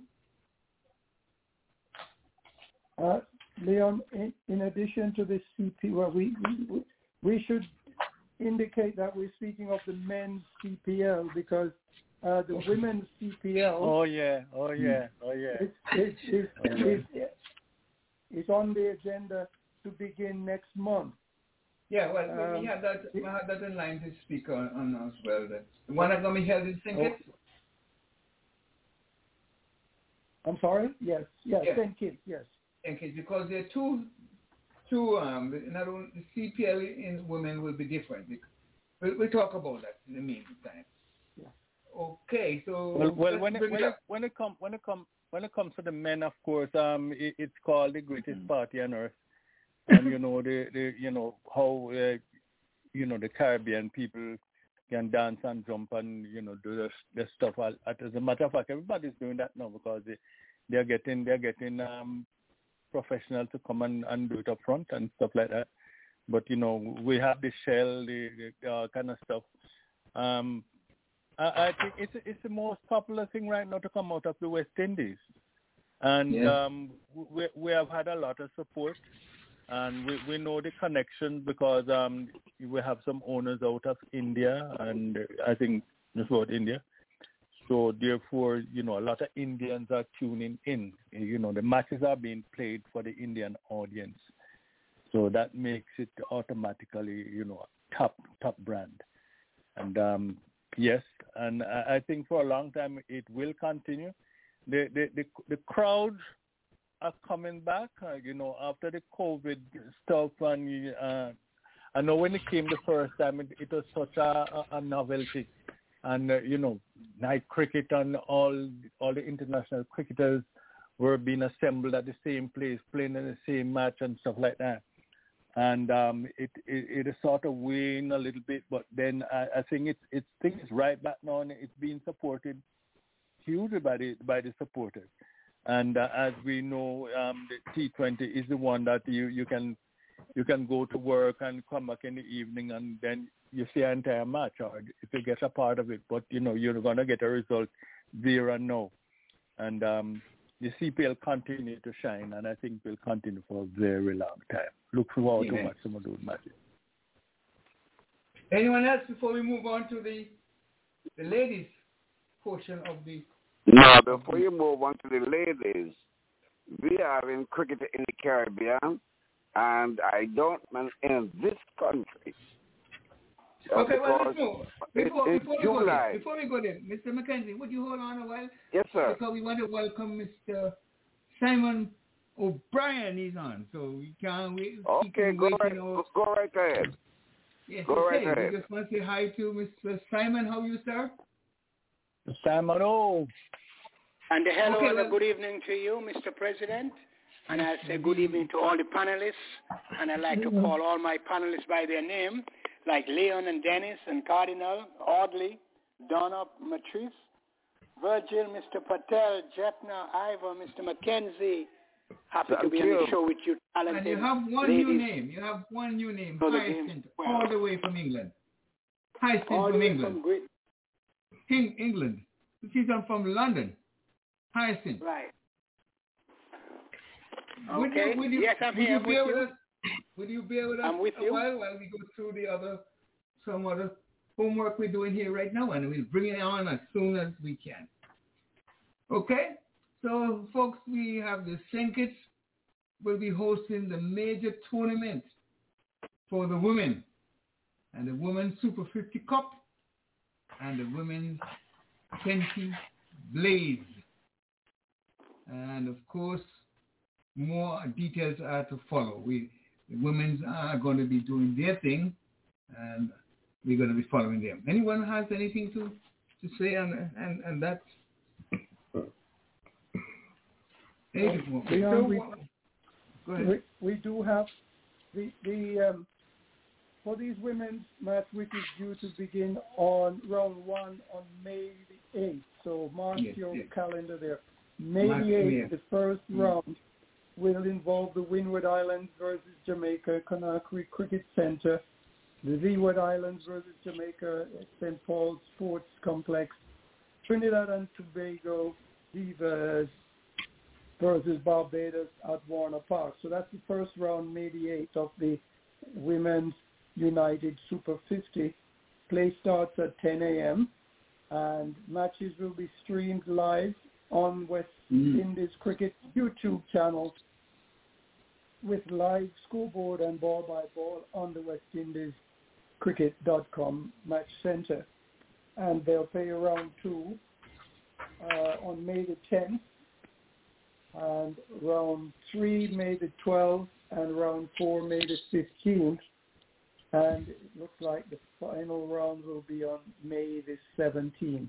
So it begins May the 8th and it completes on May the 17th. So it looks like 9 days. And immediately following that, there will be a slight pause, and we'll get the T20 Blaze, the women's T20 Blaze, again involving the same teams. And that how many teams are they, please? How many teams are involved? The Windward Islands, Jamaica, Windward Islands, Guyana, Leeward Islands, Jamaica, Trinidad and Tobago Divas, and Barbados. So it looks like 16. Okay. And the Windward Islands as well. Okay. Mm-hmm. That's good. So we will get that team. So why don't we take a break, and I'll bring in Simon. Simon, a question for you, and we have one. I'm sure Audley wouldn't mind asking you one in exchange, in reverse. Simon, it's all yours, sir. Simon O'Brien. You're with me? I'm with you. I'm here. I'm not too far. Just have a little snack there I'm with you. You're having a snackaroo? Snack. I'm just having supper. I'm here with you. Talented men and ladies who know the game so well, the game that we love so much. Hope everyone is well, had a wonderful week, and we are looking forward to a much, much better week next week. Yes, sir. Your question, sir? I am ready with my question if you are all ready. Yes. We've been waiting for hour and 45 minutes. Hour and 50 minutes. Come on, Simon. Okay, question for tonight is two-part question, 2 parts to this question. Okay, everybody listening up? Mm-hmm. All right. 2 parts to my question. First of all, where in the world is Queensland? That's the first part of my question. Okay. All right. And the second part of my question is, what is the name of the premier cricket ground in Queensland? What's the name of the premier, the number 1 cricket ground? Good question. Number 1 cricket ground in Queensland. Here in the world is Queensland. 2 questions. We all know that's Australia. Yeah, we know it's Australia. Queensland is in Australia. Okay, let's go to the panel. And what's the name of the premier cricket ground in Queensland? The number 1 cricket ground in Queensland. You just run me out, Simon. I'm out. You just run me out. By a long shot. I didn't make the crease. Is it Brisbane? No, we are going through the panel. I'm not going to answer everybody has a chance. Queensland. Okay. Go ahead. The name of the number one cricket ground in Queensland. Audley, Canberra. Simon, is that the one by the name of the Gabba cricket ground in Queensland? The Gabba, I think, is Sydney. Western Australia, right? That is yes, let's go through the panel. Let's ask everybody. Give everybody a fair chance. Give everyone a fair chance. I think it's the Gabba. Queensland. I think it's the Gabba. Yeah. Okay, thank you. Let's go to the panel. Gabba is a nickname. Where is the Gabba? Gabba is a nickname. Is it Western Australia or Melbourne, MCG? Or Victoria? Okay, no. This cricket ground is in Queensland. I'm asking you what's the name of the cricket ground. And I said, I don't know. Audley said you stumped him. And who else? Okay, let's go to the panel. Ask the others. Mr. McKenzie, what say you? I say Queensland is in Australia, and I think the ground there is Gabba. Okay, let's go to the panel. That's a nickname. No, that's Gabba is a nickname. Okay, let's go to the panel. Ask the others. Yeah, I said Queensland. I mean, we're not Queensland, Australia, but as to the ground that is there. Okay, I don't know. Let's ask the others. I don't know. What about my good friend there, from Antigua? Virgil is now with us this evening. Virgil? He's not with us this evening. We tried him a couple of times, but he did not respond. What about our good friend from Nevis? Yes. Donna and also Ivor. Donna and Ivor. I think he's on duty somewhere. Are you going to make a try, Hyacinth? I think Queensland in Australia, but I don't know the name of the cricket ground. Okay, that's fair. That's fair enough. I'll tell you the name of it. Anybody else who wants to have a crack at it? How about you, Mr. Let's get on to Mr. Dennis. Dennis didn't have. Yes, I said it was the Gabba. Dennis usually has the answers. And he said the Mr. Gabba. Patel usually has the answers. But where's the Gabba? What's the name of the Gabba? Okay. That's the name of the cricket ground in Queensland. Gabba, okay. That's what I'm saying. Okay. Mr. Patel is not with us? Patel? Mm-hmm. Mr. Patel is not with us? He might be on mute. Gets the answers. He's on and off. He's on, but he must be on mute. So he's been a busy man these days. Okay, I understand. That's the whole panel we have now? That's the whole panel? The whole panel. Mr. President, do you want me to really give you my answer? Yes. Okay, from my textbook from London, ICC. Queensland, of course, is in Australia. That part is right. And the premier cricket ground in Queensland is called the Gabba. All right. Okay. So everybody Gabba. Right. No guessing again. I know for sure where it is. Just like we have Lords in London, just like we have Lords Chief Ground. A question for Simon. Yes. All right, Mr. Simon. Early on, we did something on the inside. We did something on the inside edge. We talked about a cricketer who scored some international centuries. All right, his name is MS Dhoni from India. How many international centuries has he scored? And that is ODI and Test matches together, all combined. Okay, and you say his name is? MS Dhoni, a wicketkeeper, former captain wicketkeeper from India. Dhoni. How many centuries has he scored? Has he scored also international centuries? And that included ODIs and I know you usually give me 3 tries. Okay, I'm going to start out first. My best shot at that one, I'm going to say 40. No. And if I'm wrong, I'm going to get another guess. Cut in half. I'm going to listen for the clues. You can cut that in half and work on it. Okay. All right. So I'll say 23. Mr. Simon, you said 40, and I say cut that in half and work from there. And I say 18. And work 18. No, it's not 18. Okay. So you have one more and try. I say 17. No, you just a little bit out. Go up some more. So I said 19. No. You're gone. You detour. In the wrong direction. Far away now. Okay, so I said 6. Miles an hour in the wrong direction. 16. 16 is the right answer, but you know, to give you a few more this evening. 16 is the right answer, and remember now, MS Dhoni scored 10 ODI centuries and 6 Test centuries. And thank you so much. Just for a little commission, he scored all of them in Asia, none outside of Asia. I thank you so much. You see how much we learn from all you talented men and ladies who know this game so well. Well, you're on I love so much. Still, so that's all right. Thank you so much. Okay. So I'm going to file that away Mr. now, and I Leon. remember for the next 10 years when you ask me again, I'll get it 16. All right. Moving along. Just remember that age. Yes. Basilia. Okay, thank you so much for that answer. Thank you for revealing that for me. To the CPL. Simon, you know what? Remember where we are now. We are not the CPL, the IPL. We're in India.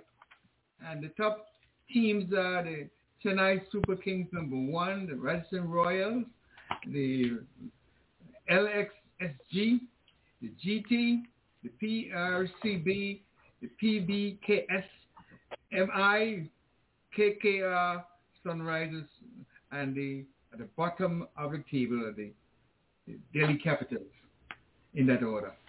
Just to speed up things, process, the tournament, the player with the most runs at this point is Pat Duplessis. He has 405 runs. In the second place is Devon Conway, 314. David Warner is in third place. Virat Kohli, 279. And Gaikwad has in fifth place with 217. Raul, 262. Iowa, 254. Glenn Maxwell, 253. Josh Butler, 244. Kyle Mayers, 243. Shakin Darwin, he has 243. And then in the 11th place, we have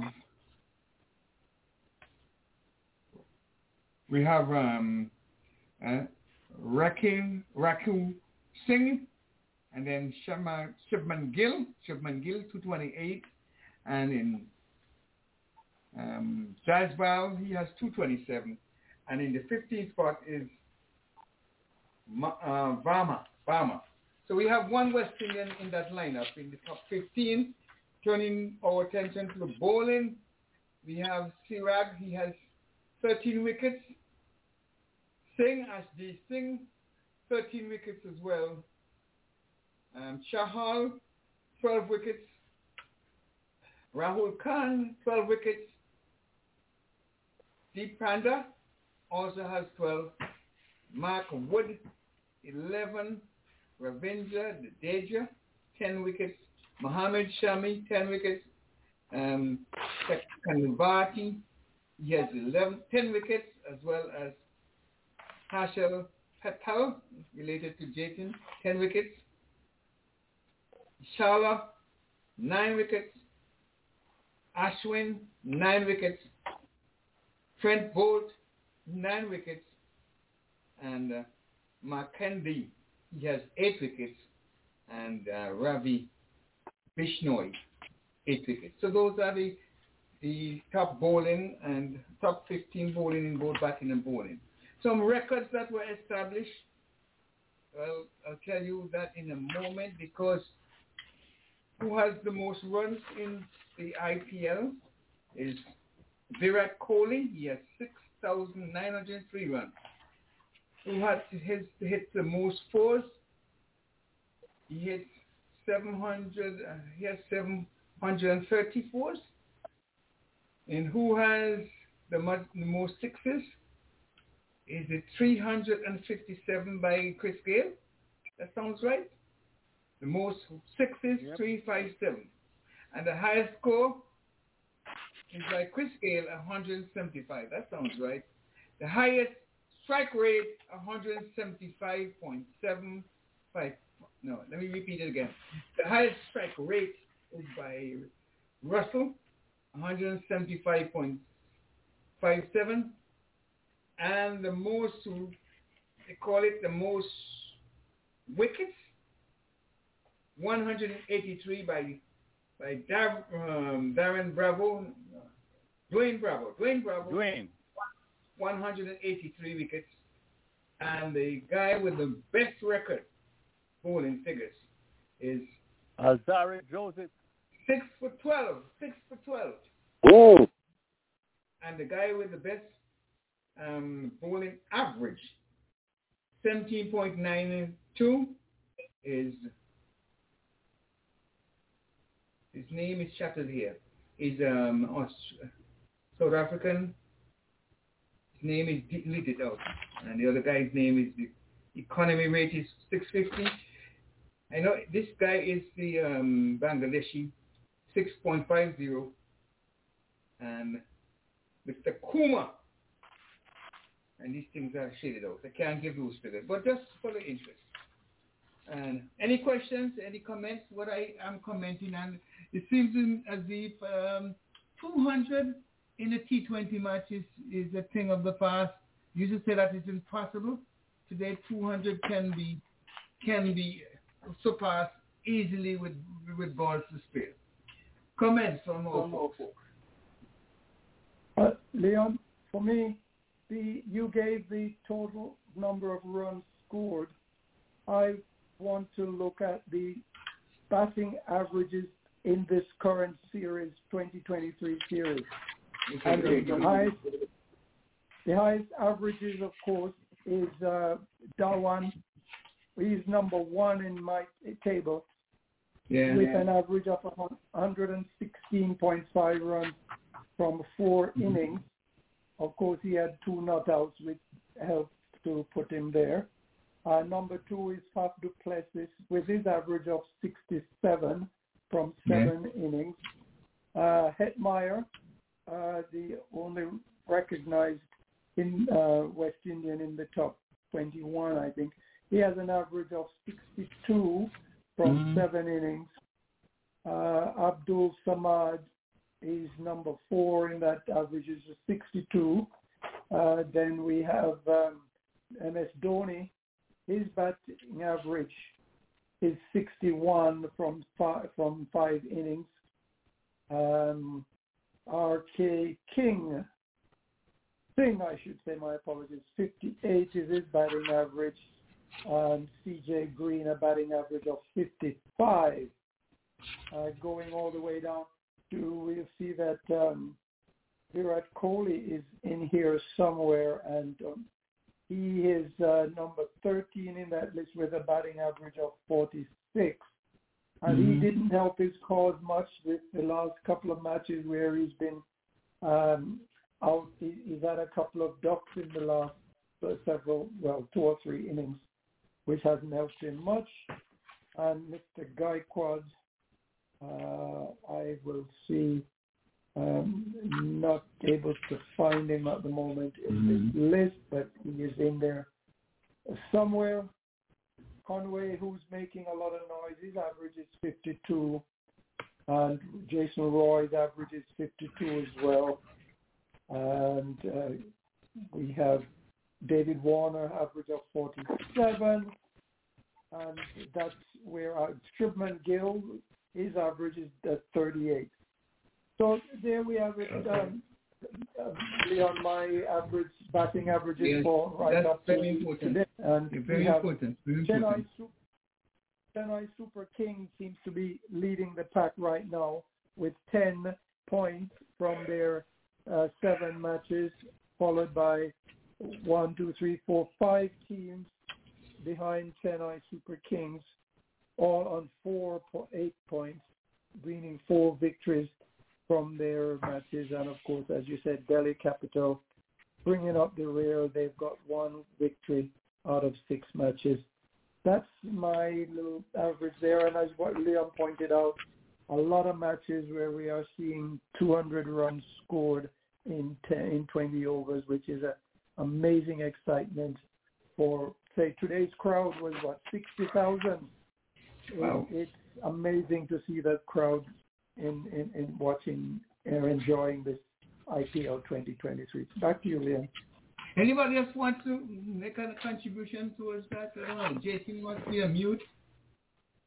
Are you? Okay, so let's move on. Anybody else? Nobody else? I want to. Go ahead, Dennis. Go ahead. I'm watching something right at home here. Is what is happening in the USA as far as cricket is concerned. Coming in July, there'll be a tournament, 6 teams, 19 games in Dallas. And they are spending $20 million to get that pavilion ready for the event.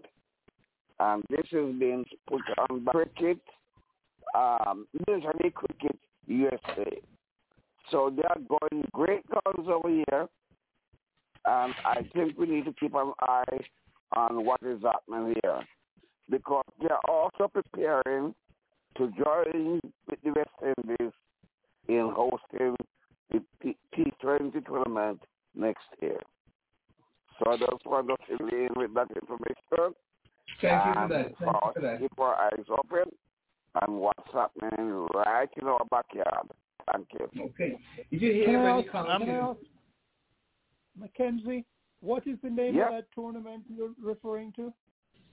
It's the Major League Cricket. Major League. What? In America. MLC? It's going to be played in Dallas. In Dallas? 6 teams will be down there. I still didn't get the name of the tournament. Major League Cricket Tournament. Oh, Major League. MLC. Yeah. Thank you, Mark. We're aware of that. Yes. We're on the case with that one. Thank you. Okay, and just a segue a little bit. Go ahead, then. Go ahead. Take it up. Just to say, Leon, that South Florida better be on the watch because with Dallas, having, I think it's going to be an international stadium because they're aware of the fact that Trinidad, but Florida has the only ICC sanctioned stadium right now, and then the next one will be one of those stadiums up here in Georgia, in Georgia. Where I think is Mr. Patel, and I think his name is Patel, where they're having multiple fields, but one particular one will be, I think, of international standard. So we have to buck up there's more competition for Florida now because most of those games that are carried from abroad, the Indians, the Bangladeshis and stuff, because the New Zealand, because we want to be recognized as international matches, they have to play at that international sanctioned cricket ground. And now they're going to be having options, right? So whenever cricket is being played, international cricket is being played, people better get out and watch it. I know if it's India, there's no problem, or the Bangladesh, because they have so much Asians here. So much Asians, the cricket, you can hardly get a ticket. And it's very expensive. So they always support cricket. But when the West Indies playing, and depending on who they're playing, if they should play here, we better get out there and watch it, or else little by little they're going to be hearing a lot of international matches being played, and it's either Georgia, Texas, and the Carolinas where they're building right now. Carolinas, and yes. Okay, thank you so much for that.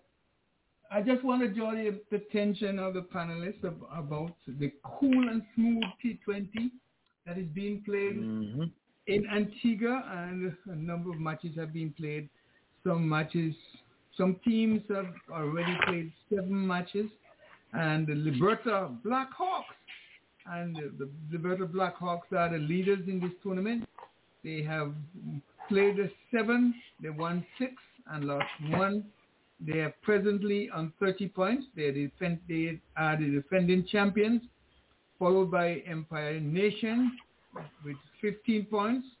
The the Pickett Crushers are on 15 points.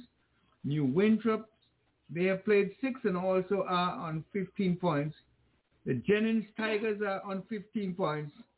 And the Bowlers Blasters, they are also on 15 points. So you have 5 teams on 15 points, followed by the second to last team, All Saints, the Pythons, they are on 10 points, followed by Club Bethesda, they're on 5 points, just barely won their only match.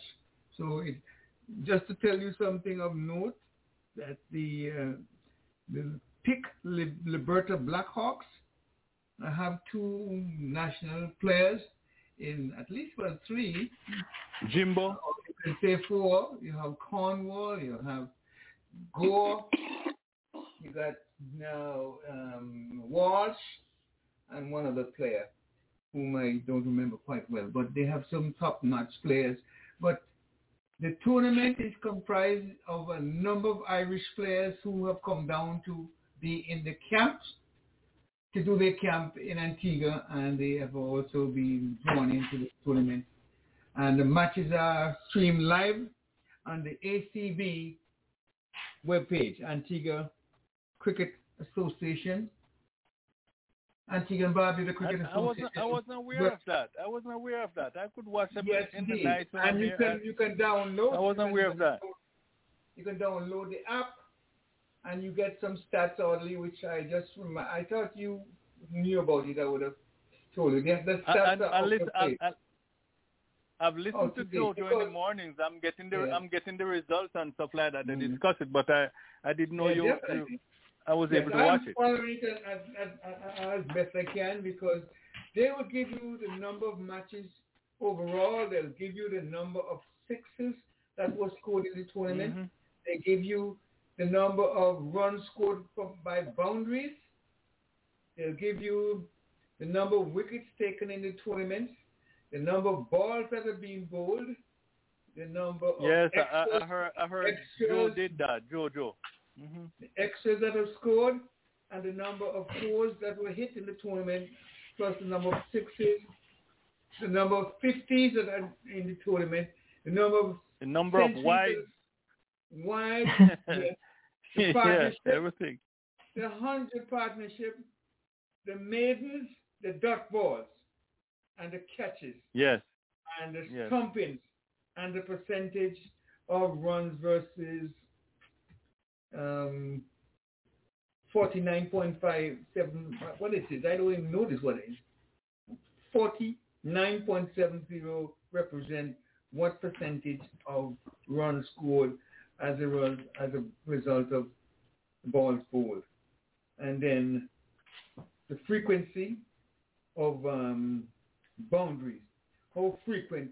So this is the most comprehensive website. So go to Cool and Smooth T20 2023 and download this app, and you'll get the up-to-date scores. It give you the fixtures, the points tables, the stats, the sponsors, the heroes. For instance, it tells you all about who's the leading scorer in the tournament, so you can follow it at one click of a knob. You can get into Cool and Smooth, and I hope that Western Cricket Board will have something similar that you can go into an app that you can just pull one up rather than go through and just have to flip around 3 and 4, 5, 6 pages to get the information. So I just commend whoever thought of this, and I know my friend there, Kumar Rodney, he has to be praised for it. He has put in a lot of work. Yeah, he's the president of the association, Antigua. Anyone who names Leon, man, I told him his mother named him after me. And he said, I didn't know his name was Leon. I know him by the nickname Kumar. Yeah. Kumar Rodney.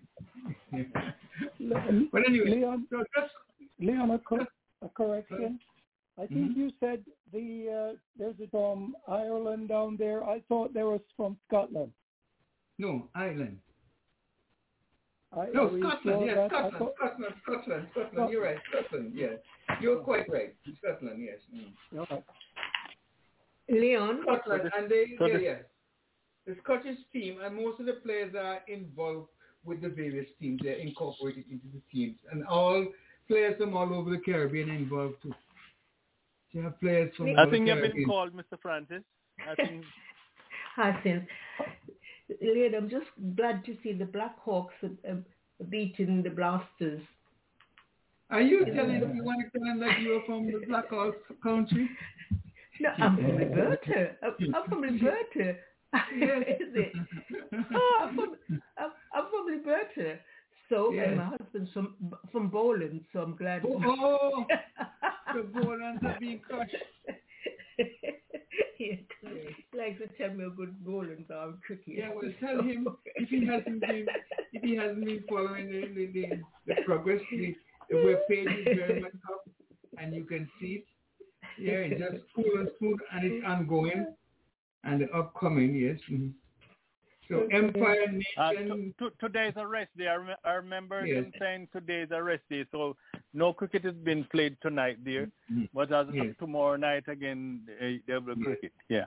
And Bolands by won a match yesterday, and they beat up on Empire Nation.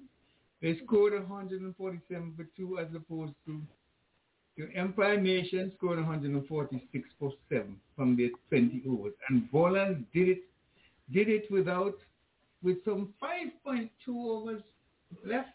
That's a fair. And the British still has more points. Yes. And teams are I tell you something, Leon.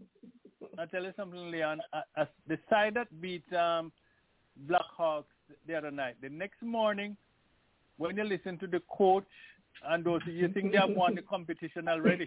Because it's such a big thing to beat Black Hawks, because they've been the dominant team over the years. And to bowl them out, I think it's less than 110 or thereabouts. 126 was. I can tell you the score right. But the point is, right, Liberta, they made 102. And they rested some of the top players. But that has nothing to do with it. You play Liberta is Liberta, whether you rest or not. Yeah. But they made 102, and they were all out under the 20 overs in 18 overs. And then Jennings came back and made 106 for 5 in the 19th over. So I'm full of praise for this webpage. It's one of the most comprehensive web apps that I can see. And I just recommend that anyone who wants to just look on and get some stuff, and you may get some ideas. So that is my talk for tonight. You want to give it out again just to make sure that everybody gets Cool and Smooth app. Cool and Smooth. Cool and Smooth app. And you can just download the app and just have it on their platform. Well, you have to go to the Antigua and Barbuda Cricket Association app. And then then you will see the Cool and Smooth result that is being I tell you, Leon, if the Lord spare my life to get back to Antigua, I have to go to Cool and Smooth, because I'm telling you, they support sport big in Antigua. Yes. And almost everything here by Cool and Smooth.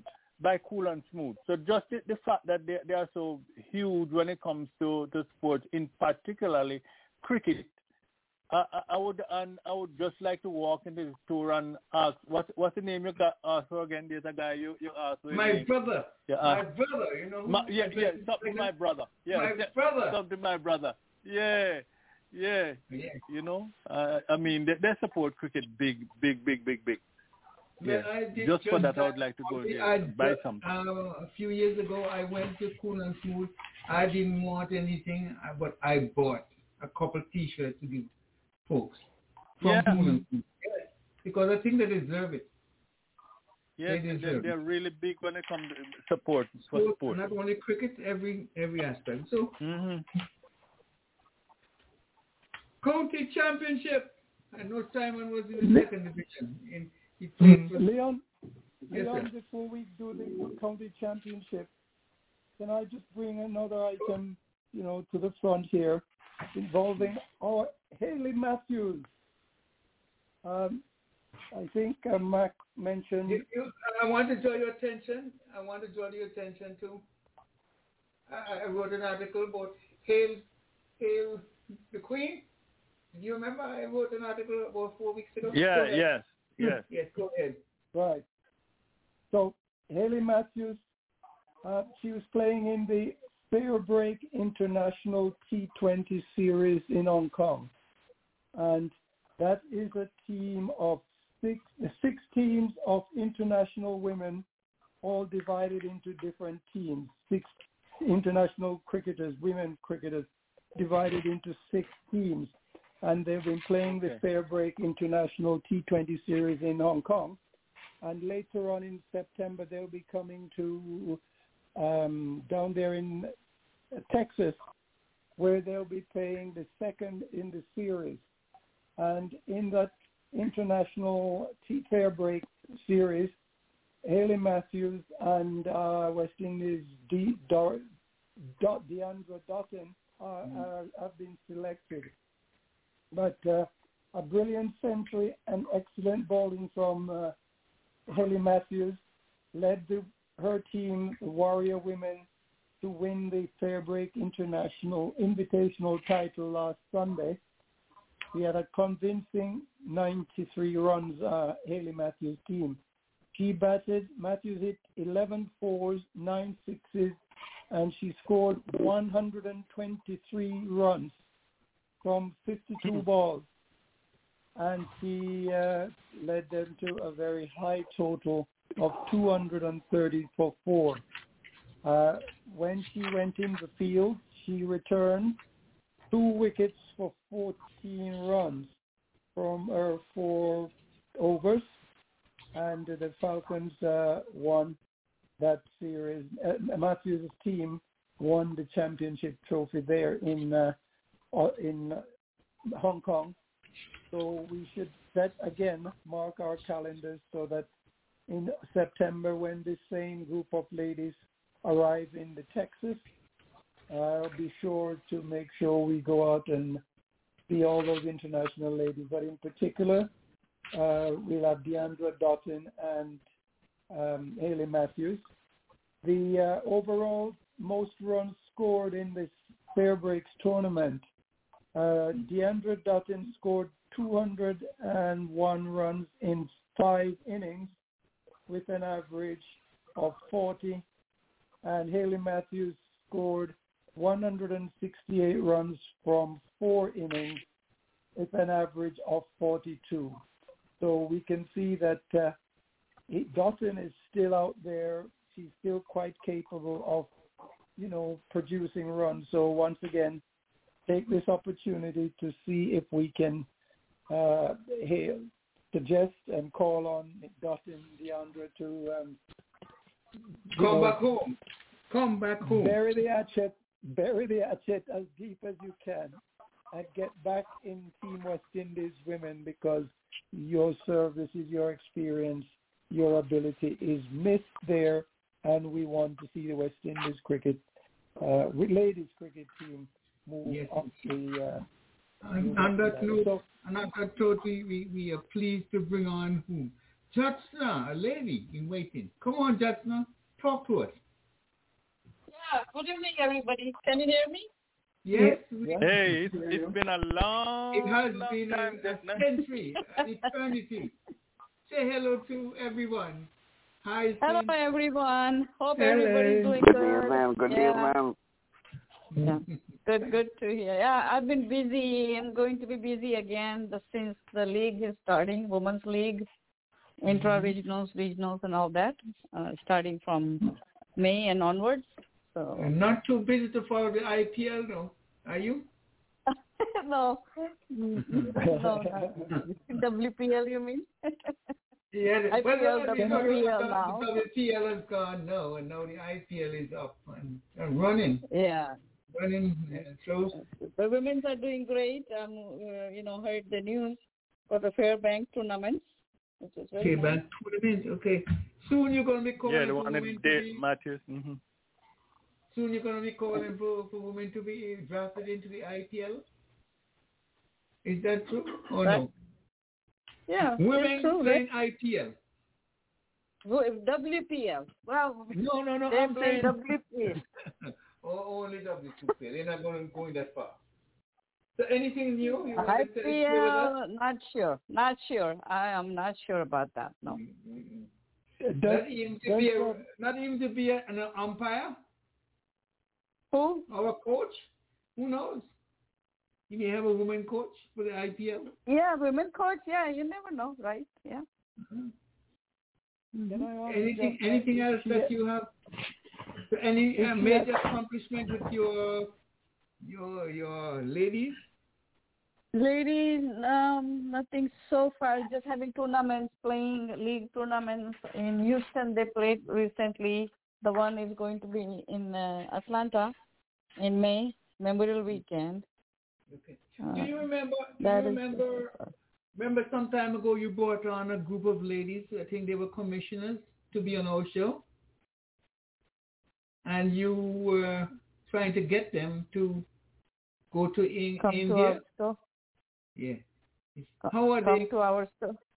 Come to our show. Yes, they did come, but they were sort of reluctant of accepting cricket. Correct. Yeah. Right. They could not get. I don't know. We didn't get them connected with our radio show. I remember that. Couple of cricketers. Yeah, they're from India. Right. Mm-hmm. We can still try. Let me see if they will be available coming soon. All right. In near future. Okay. Leon, I have a question for Justna. I don't know if you have any answers for me, but what is the talk about of women's coach? Any news on what's happening there in terms of the women's coach? No, I have no idea what's going on with the coach for USA Cricket. Yeah, unfortunately. Have they advertised the position yet? I don't think they want, advertise for anything. Mm-hmm. Not that I know of. Well, we sorely need to get that in place as soon as possible because, women's cricket is advancing far, very rapidly, and we don't want the United States to be left behind. So I hope Correct. Cricket I agree with you. Cricket USA getting the fingers out and get things moving. Yeah, if there is anything, I'll definitely share with you all. In the coming weekends, hopefully. Right. Any scouts are going down to Sinkit? Any scouts are going into Sinkit to see the West Indies Women India Championship as well as the T20 and the 50-over matches. I think they call one the Blade, and then we just discussed it a while ago in Sinkit. All right. Well, if not, anyone has any other questions for Justna, or anyone else have any questions for anyone else before we move on? I think we just have joined with Ivor. He just came on, so go ahead, Dennis. I don't know if Ivor has any questions. No, I was about to. I'm back too. Oh, you're back too? Anything, Jason, from you or Ivor? Go. Whoever first. Go ahead. Yes. Okay. Go ahead. Go ahead, Ivor. Yeah, good evening, gentlemen. Good evening. And good evening, Ivor. And many of them here too. You got Justna on, you have Hyacinth on, you have Donna on, you have Merchis on. And many. All of the ladies and all of the gentlemen. Yes. And just say good evening. I heard Justna say she's going to be in my neck of the woods over the Memorial Weekend. So I think I'll get to, I'm going to do some commentary there. So I will be able to meet Justna in person. Okay, Justna? Yeah, you heard that first. I don't think she heard. I don't think she heard you, but she's still here. Jatin, come on in. I thought so. Yeah, I'm here, and I can cover a little bit on IPL side. Let me give you update on that in terms of we are very close to halfway point of this IPL. Every team supposed to play 14 teams, and at this moment looks like majority of the teams has played 7 games. I think 6 of them. And the 4 teams are going to play their 7th game tomorrow and Tuesday.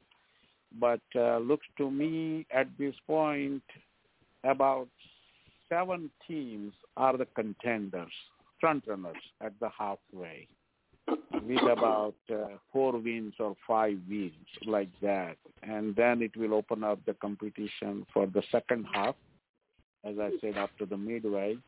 It's still... If you look at this point system at the moment, you cannot scratch off anyone. Means even the Delhi Capital, who has only 1 game win, they can still come back and make it the playoff. Top 4 teams will be playing playoff, so it will be very competitive in the second half, because every team has a possibility to make it to the playoff. And I will not be surprised if this situation goes to last game of the regular season where top 4 is not decided. It will happen. It happened in last 3 IPL, I will say. We were not knowing that who will be the final 4 until that last game. And again, I will not be surprised. Same situation this year. We might say 1 or 2 team can be knocked out after 10 games or something, but the final 4 cannot be decided until you reach 14th game for this team. So that's an ongoing thing. The bar is raising in terms of the scoring. I think today Chennai Super King scored the highest total in is a franchise IPL people, 235. They beat 232 previous one. So this looks like records are made to break, and I will not be surprised to see 250 sometime soon. How about that? Remember Cornwall scored 204, notwithstanding that was the ground. I've been to that ground so many times, so don't compare that 204 with IPL, please. I still have a lot of small grounds too. They have a lot of small grounds. That's why you get no. But what I say, the Cornwall's inning on that field, you have to look at the field size. They're playing one side only. It was a regular dirt with the carpet on, and look at the competition who bowl against him. Now, if you compare that level to IPL, we are in a different world. That is my point. I'm not saying that the 204 easy at any level. No, 100%. It does not matter where, when, and against who you score 200. It's still toughest score to score at any time, I will say. And I met him after that inning he played following day.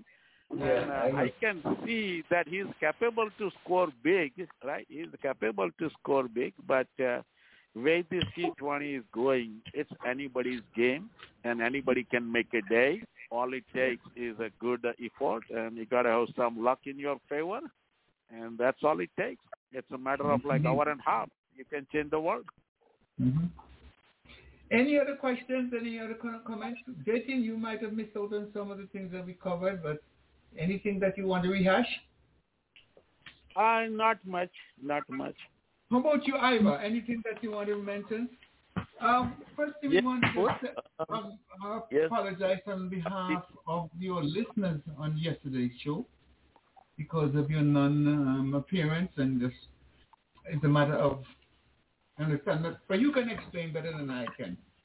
Can you do that? That came from the Blog Talk Radio and whatever issues they were having. Yeah. I wish they could have had a way that when callers call in, for them to know that they're having issues, as opposed to leave them hanging. Because I had a number of calls wondering what's happening to the show. But that I think might have to get in touch with them to tell them there should be a way where they could alert persons that they are having problems and the show is not going to be aired. But anyway, we're here. They're not on, the staff is not on over the weekend. And well, what I'm just saying, during the week we can touch with them to tell them they should have a recording there to say. Well, even during the week, 2 days. You have to wait 2 days to get a response to them by way of email. So that's not good. That's not proper. You can't get to speak to someone. They don't do that anymore. When we started, that would have been able to be resolved. But nevertheless, yes, go ahead. Yeah, we'll give it a go next Saturday. Dennis will tell you where to find us at the end of the show. But I just want to jump and say I missed the birthday hour, but Sister Ella and one of my sons having a birthday come the 27th. I guess we leave Marva for next Sunday. Her birthday is coming up next Sunday. Already may have mentioned that. Right. Marva. Yeah, I just want to get in those. Yes, indeed. Okay, we will make note of those. Audrey, will do that. Anything else? Dennis, anything that we have? Well, and I did read about Ella and your son Ivor. Ella and Vaughn. Yes, I announced it. Mm-hmm. Oh, very good. Okay. And Leon, I saw Donna would be. Donna came into as well, yes.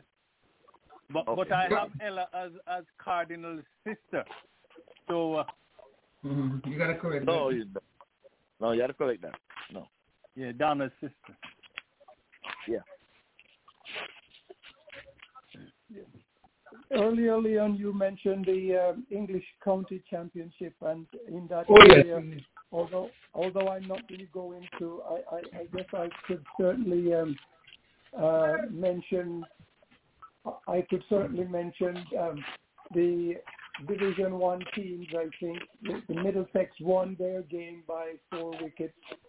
The Somerset Lancashire match was drawn. Hampshire and Northamptonshire. Hampshire won by an innings and 270 runs. And Essex and Kent, their match was drawn. In the county Division 2, Gloucester and Worcester match drawn. Durham and Glamorgan match drawn. And Sussex and Yorkshire match drawn. But I particularly wanted to point out or remind our listeners that West Indian Shea Hope is currently on duty with the Yorkshire team, and in the first innings he scored 38 runs, and in the second innings of that match he scored 53 not outs, and so he's doing quite well. But there was a little bit of a controversy in that match where Shea Hope apparently was he said that he actually grounded his bat and then walked out of his crease, and the Sussex players actually, dislodged his bail, and they appealed for a run out, but the umpire said no, it was not out. Nonetheless, I think the Sussex players were somewhat aggrieved that he wasn't given out, claiming that he had left his crease and he should not have done so. But the important thing is the umpire said he was not out, and Shea Hope has done well with a 38 in the first innings and 53 not out in the second innings. And Yorkshire, due to rain on the final day, Yorkshire was denied the victory that was imminent because they only needed to score another, I think it was about 60 or 30 runs in order to win the match. So unfortunately for them, the rain, or fortunately for Sussex, the rain came all day, causing the match to be end in a draw. But well done, Shea Hope. And we hope that the West Indies selectors are paying attention. Back to you, Leon, on that. For the sake one question. Yeah, let me. Yes. One question. Did you know the ball was returned to Beg pardon? Yeah, that's the same thing we're going to ask about the question. Go ahead. Yeah, if the ball was returned to the bowler or the wicket keeper, making the ball dead. So if it didn't go to the keeper or return to the bowler as a dead ball, so because the player should know if the ball was dead, yes or no. I'm just wondering. Mm-hmm. Well, the report I read did not indicate who had possession of the ball, other than that after the ball had been delivered, Shai Hope, as you've seen in some matches, he actually physically tapped his bat in the crease and then walked out, presumably to do gardening or whatever. And at that time, that's when the Sussex players removed the bail. And they claimed that this was something they had observed in Shai Hope's first innings, that he was very prone to walking out of his crease in that fashion, and they had deliberately set him up to try and run him out in that fashion. But, of course, the umpire did not agree with the call and gave him not out. So that's the gist of what I can tell you that has happened in that situation, oddly. Okay. I read an article recently over in Pakistan because they seem to have appointed Mickey Arthur as their head coach, and he's still coaching Derbyshire. And Ramesh Raja, former Pakistani player, I think he might have been captain some years ago. He called the decision. He is very, very. It's hard. It's a Ramesh Raja. He tore into the Pakistan Cricket Board on the Mickey Arthur's appointment. He calls it as crazy as a clown, and in a village circus stuff. Village circus stuff because of the appointment. Here is it that Mickey Arthur is still a coach over in Derbyshire, and he has now taken up to be the head coach over the cricket director over in Pakistan. And here is Ramesh Raja coming out against it. I don't know if anybody heard about it. And if so, one question, Leon. One question: is he the coach? Is he the coach of a side like, say, the ladies' side, the youth side, or the men's side? You know, because just a coach for the team, for the teams. Derbyshire remains Mickey Arthur's main focus. However, he continues to be an ambitious coach, and having our head coach lead Pakistan in the ICC World Cup, as well as the international series, will be great opportunity for our club. That's one of the representatives saying that. As you're saying, Audley and Dennis. Leon, the Ramesh Raja, I think he was most recently chairman of the Pakistan Cricket Board. I think, but then I think he might have been relieved of his position, but he was chairman of the Pakistan Cricket Board. And now the Arthur situation, he has been coached. He has held position as coaches in Derby and in other places, and I think he previously coached in Pakistan at one point. So he's well regarded there. He previously had West Indies job report too, right? Yeah, he's had a number of coaching positions around the world, and so he's highly regarded. And I think, as far as I can understand, some group in Pakistan is quite happy that he has come back because they see him as an asset to help them. I don't think he's still part of Derbyshire. Yes, they say still a part of Derbyshire.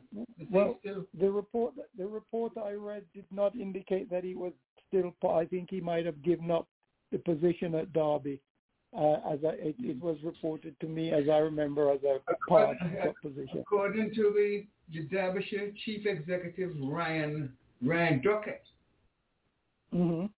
Mickey was approached by the Pakistani Cricket Board over the Christmas period, and he was always very open with the club and contacting me immediately and commenting on that and committed to Derbyshire.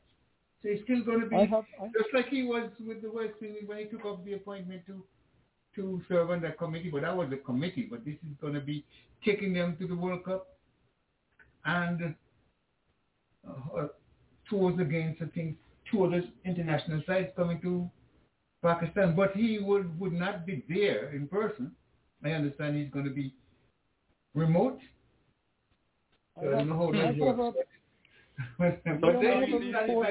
Is he such an important person? Yeah. I have a report here. Yeah. Leon, I have a report here from Pakistan News, and it said that the Pakistan Cricket Board confirmed the appointment of a new director for the Pakistan men's team. Pakistan Cricket Board have appointed former head coach Mickey Arthur as the director of the Pakistan men's cricket team. Arthur's responsibilities in this position include developing, implementing, and supervising the tactics used by the Pakistan men's squad. The 54-year-old South African will also serve as a member of the coaching staff of the ICC Men's Cricket World Cup 2023, as well as for the home series against the West Indies and the away tour to Australia. In addition, he will be there with the team when Pakistan plays India in the ACC Asia Cup. Arthur, who was previously the head coach of the national teams between 2016 and 2019, rejoins the Pakistan team at a crucial time with the Asia Cup and the ICC Men's Cricket World Cup coming around the corner. I'm absolutely thrilled to be rejoining the Pakistan cricket team and looking forward to working with the group, Arthur said. Since moving on, I have kept track of the players and their collective performances. So there is a report. This is a report directly out of Pakistan News. And there is nothing that, having lived and worked. But Roger doesn't like him to be getting some RS 12 lakhs per month. I don't know how much that pays to me in dollars, but 12 lakh LAKHS monthly salary. But it seems to be workable. No, the chairman of the board, no. No, I thought you all finished with that because I wanted to make a comment on what Dennis spoke about with the run out. Okay. All right. So we finished this, right? We finished it. Nobody else has any comment about this, Pakistan? Just one point. The current chair of the Pakistan Cricket Board welcomed Arthur back into the setup, and he had coached in Sri Lanka and Derbyshire since leaving the coaching pool with Pakistan previously. So it seems to me that this is a time done and dusted. Done and dusted. Thank you. Yes. Okay. Go ahead. Quickly. Yeah, quickly. I don't know this situation with Hope, but based on what Dennis is saying there, I'm gonna put it in my own way. The batsman, I was the umpire, I would have given that out if Shai Hope was not attempting another one. Right. Once he made good his ground, and let's go back to a little bit of thing here. Remember, once ago when a batsman made his ground, he jumped up to celebrate. At the time when the base were dislodged, they were giving that batsman out, so he was not grounded, whether by feet or with his bat in hand. You remember that? So they changed that to say, wait, once he would have made his ground, no matter what happened after that, he cannot be out unless he attempts another one. Attempting another, okay. Right. Now, let's put it a little further. A batsman cannot be out after misapprehension because Dennis used the word, said it. No, the umpire is in charge of fair and unfair play. So once they're talking about they're going to set up somebody, when Shai Hope might have thought the ball is dead, we're not doing anything else with it, the fielder holding the ball out here for him to wander out of his crease a little bit, whatever he's going to do. No, the umpire made the right decision. You cannot give him out like that because you're playing footsie with the ball over here, didn't take it back to the keeper or the bowler when we know the ball becomes dead when he finally settles. Long as they keep the umpire satisfied, you put the foot in with the ball over there, trying to get him to get out, the decision is not over. For instance, a batsman is out caught, presumably out caught because the fielder is claiming the catch. He walks away to the pavilion because he knows he hit the ball in the air. for these guys to say, listen, they're going to show this on television that I didn't take the catch. Let me try to run him out because he's walking away. No. You can't say that he's out because he was out of his crease because, let me go ahead and say I didn't take the catch because he bubbled. But you make the batsman believe he took the catch, he walked off, then you throw in the ball, run him out. That umpire should not say he's out because he's out of his crease. That's a misapprehension. You send him back in and you say that ball is out. I think that's what happened. Why he was given not out. You're exactly correct. That go ahead. One thing there, Ivor. The fact that he was being set up was something that the Sussex players had discussed amongst themselves that they obviously intended to do. I don't suppose the umpire would have known this, but it was definitely a setup on their side, which they admitted to it in the report that I've seen. So it's quite clear the umpire did the right thing. Yeah. Based on what was happening, you can't set up somebody. There's a law. There's a whole law written for that. The umpire is the sole judge of fair and unfair play. That may have fallen right under unfair play, and he said not out. Dennis, for the sake of those who came in late, why don't you do us a favor by just giving us a recap of most of what we discussed? And I'll back you up with anything that you might have left off.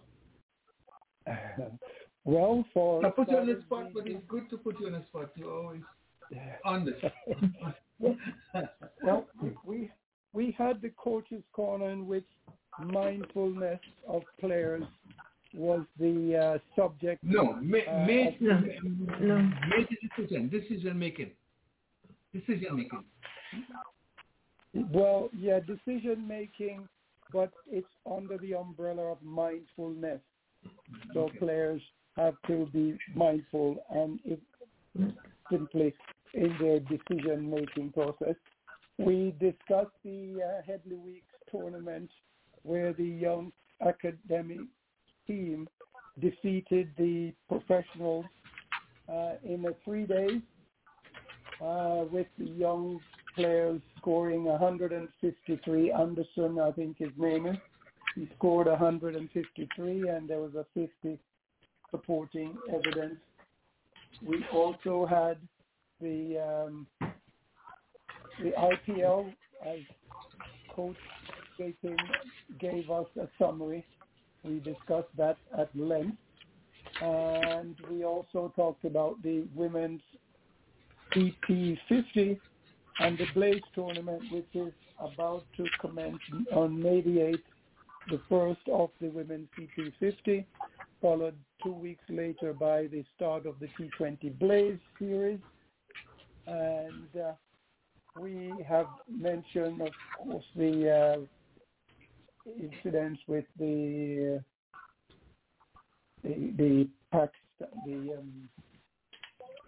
Shy Hope, as we just concluded, and Haley Matthews being awarded Player of the Match is the final of the Fairbreak International Tournament, the second series of which will be played in Texas in September. So we expect to see the same international ladies players in Texas back in September. I think that's as much as I can fill you in with, Leon. You find the gaps. Right. Can't recall anything else that we left out. County Championship, we talked a little bit about that, of course. And, of course, we took on the IPL and the CPL. We did talk about the CPL as well. And that tournament will commence August the 16th and will go until September the 24th of September. 6 teams will be taking part.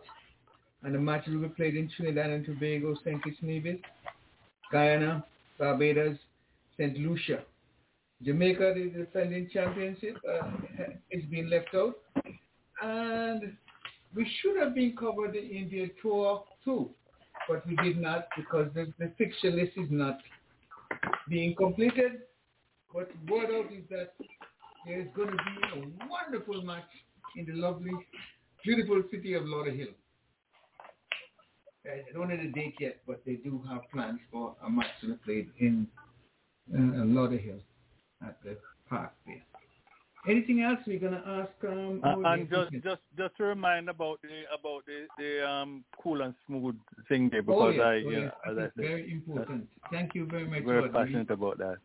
Yes, there is an app that is on the Antigua and Barbuda Cricket Association, which gives all the details you can expect, including the cool and smooth tournament, which is in effect right now. And we also had to cover the Liberta Blackhawks, and Hyacinth was happy to tell the folks that she's happy for Liberta because he's a Black Hawkian, they call him. And we have that's what you're being called, a Black Hawkian. All right. So, but anyway, okay. But the important thing is that the app is available. We're rapidly running out of time, so and you do your thing there for me, Dennis.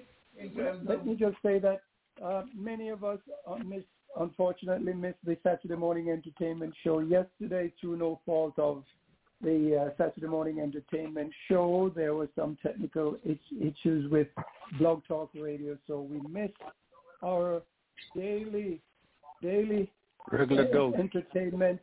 We miss our daily bread on Saturday morning, but next Saturday, we hope they'll be back up and running. Saturday morning entertainment show at blogtalkradio.com, Caribbean Global Voices. The number to reach them so you can contribute your favorite song, 563-999-3693. For inspiration and entertainment. Yes. So on that note, yes, we got to cut it there because we don't want the listeners. We have about 2 seconds left. So we're getting a little tune. I want the folks to hear this tune.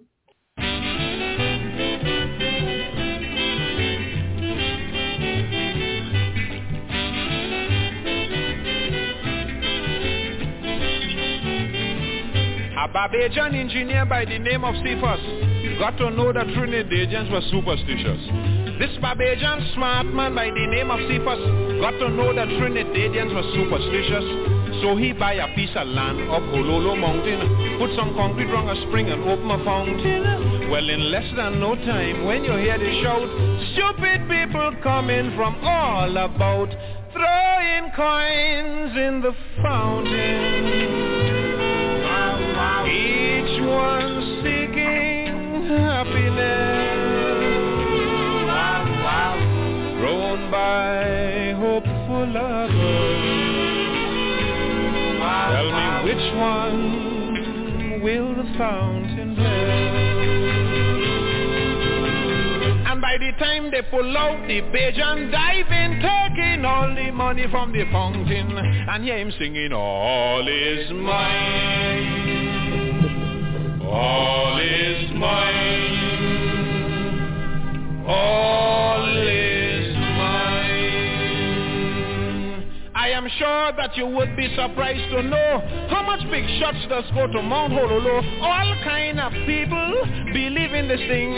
If you see so many old maids in search of a ring, throwing coins in the fountain like they're feeding fish, kneeling down on their knees making a wish. Thousands of people were going up there daily. Trinidad was coming just like Italy. So many coins in the fountain. Wow, wow. Each one longing for a home. Wow, wow.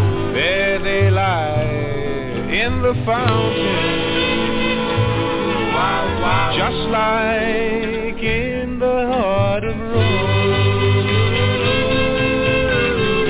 To see the Barbadian with his swimming trunk on, waiting patiently till all the fools gone, to sing all is mine, all is mine, all is mine.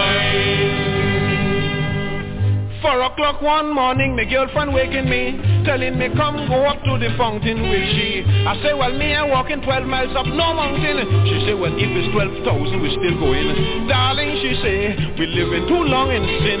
We have a right to go and fix it by the fountain. I had some money in my house to pay me rent. In the fountain, the girl throwing every cent. And here she's singing, which one will the fountain bless? Which one will the fountain bless? But all the time the stupid woman making she wish is the smart Barbadian that is getting rich, the vagabond singing, all is mine, all is mine. All is mine. I don't know how the news reached the FBI, but the police decide to arrest the guy. An inspector by the name of Dunton disguised himself, so he went up to the fountain, take out 3 gold coins and throw it inside, pretend he's making a wish, but he went and hide. When the Barbadian see the gold, like if he went crazy, so in the fountain he jumped in immediately, and hear him singing, 3 coins in the fountain, through the ripples how they shine. All is mine, all is mine, all is mine. But as the vagabond came out from the fountain, the inspector arrested him and started to sing, not this time, not this time, not this time.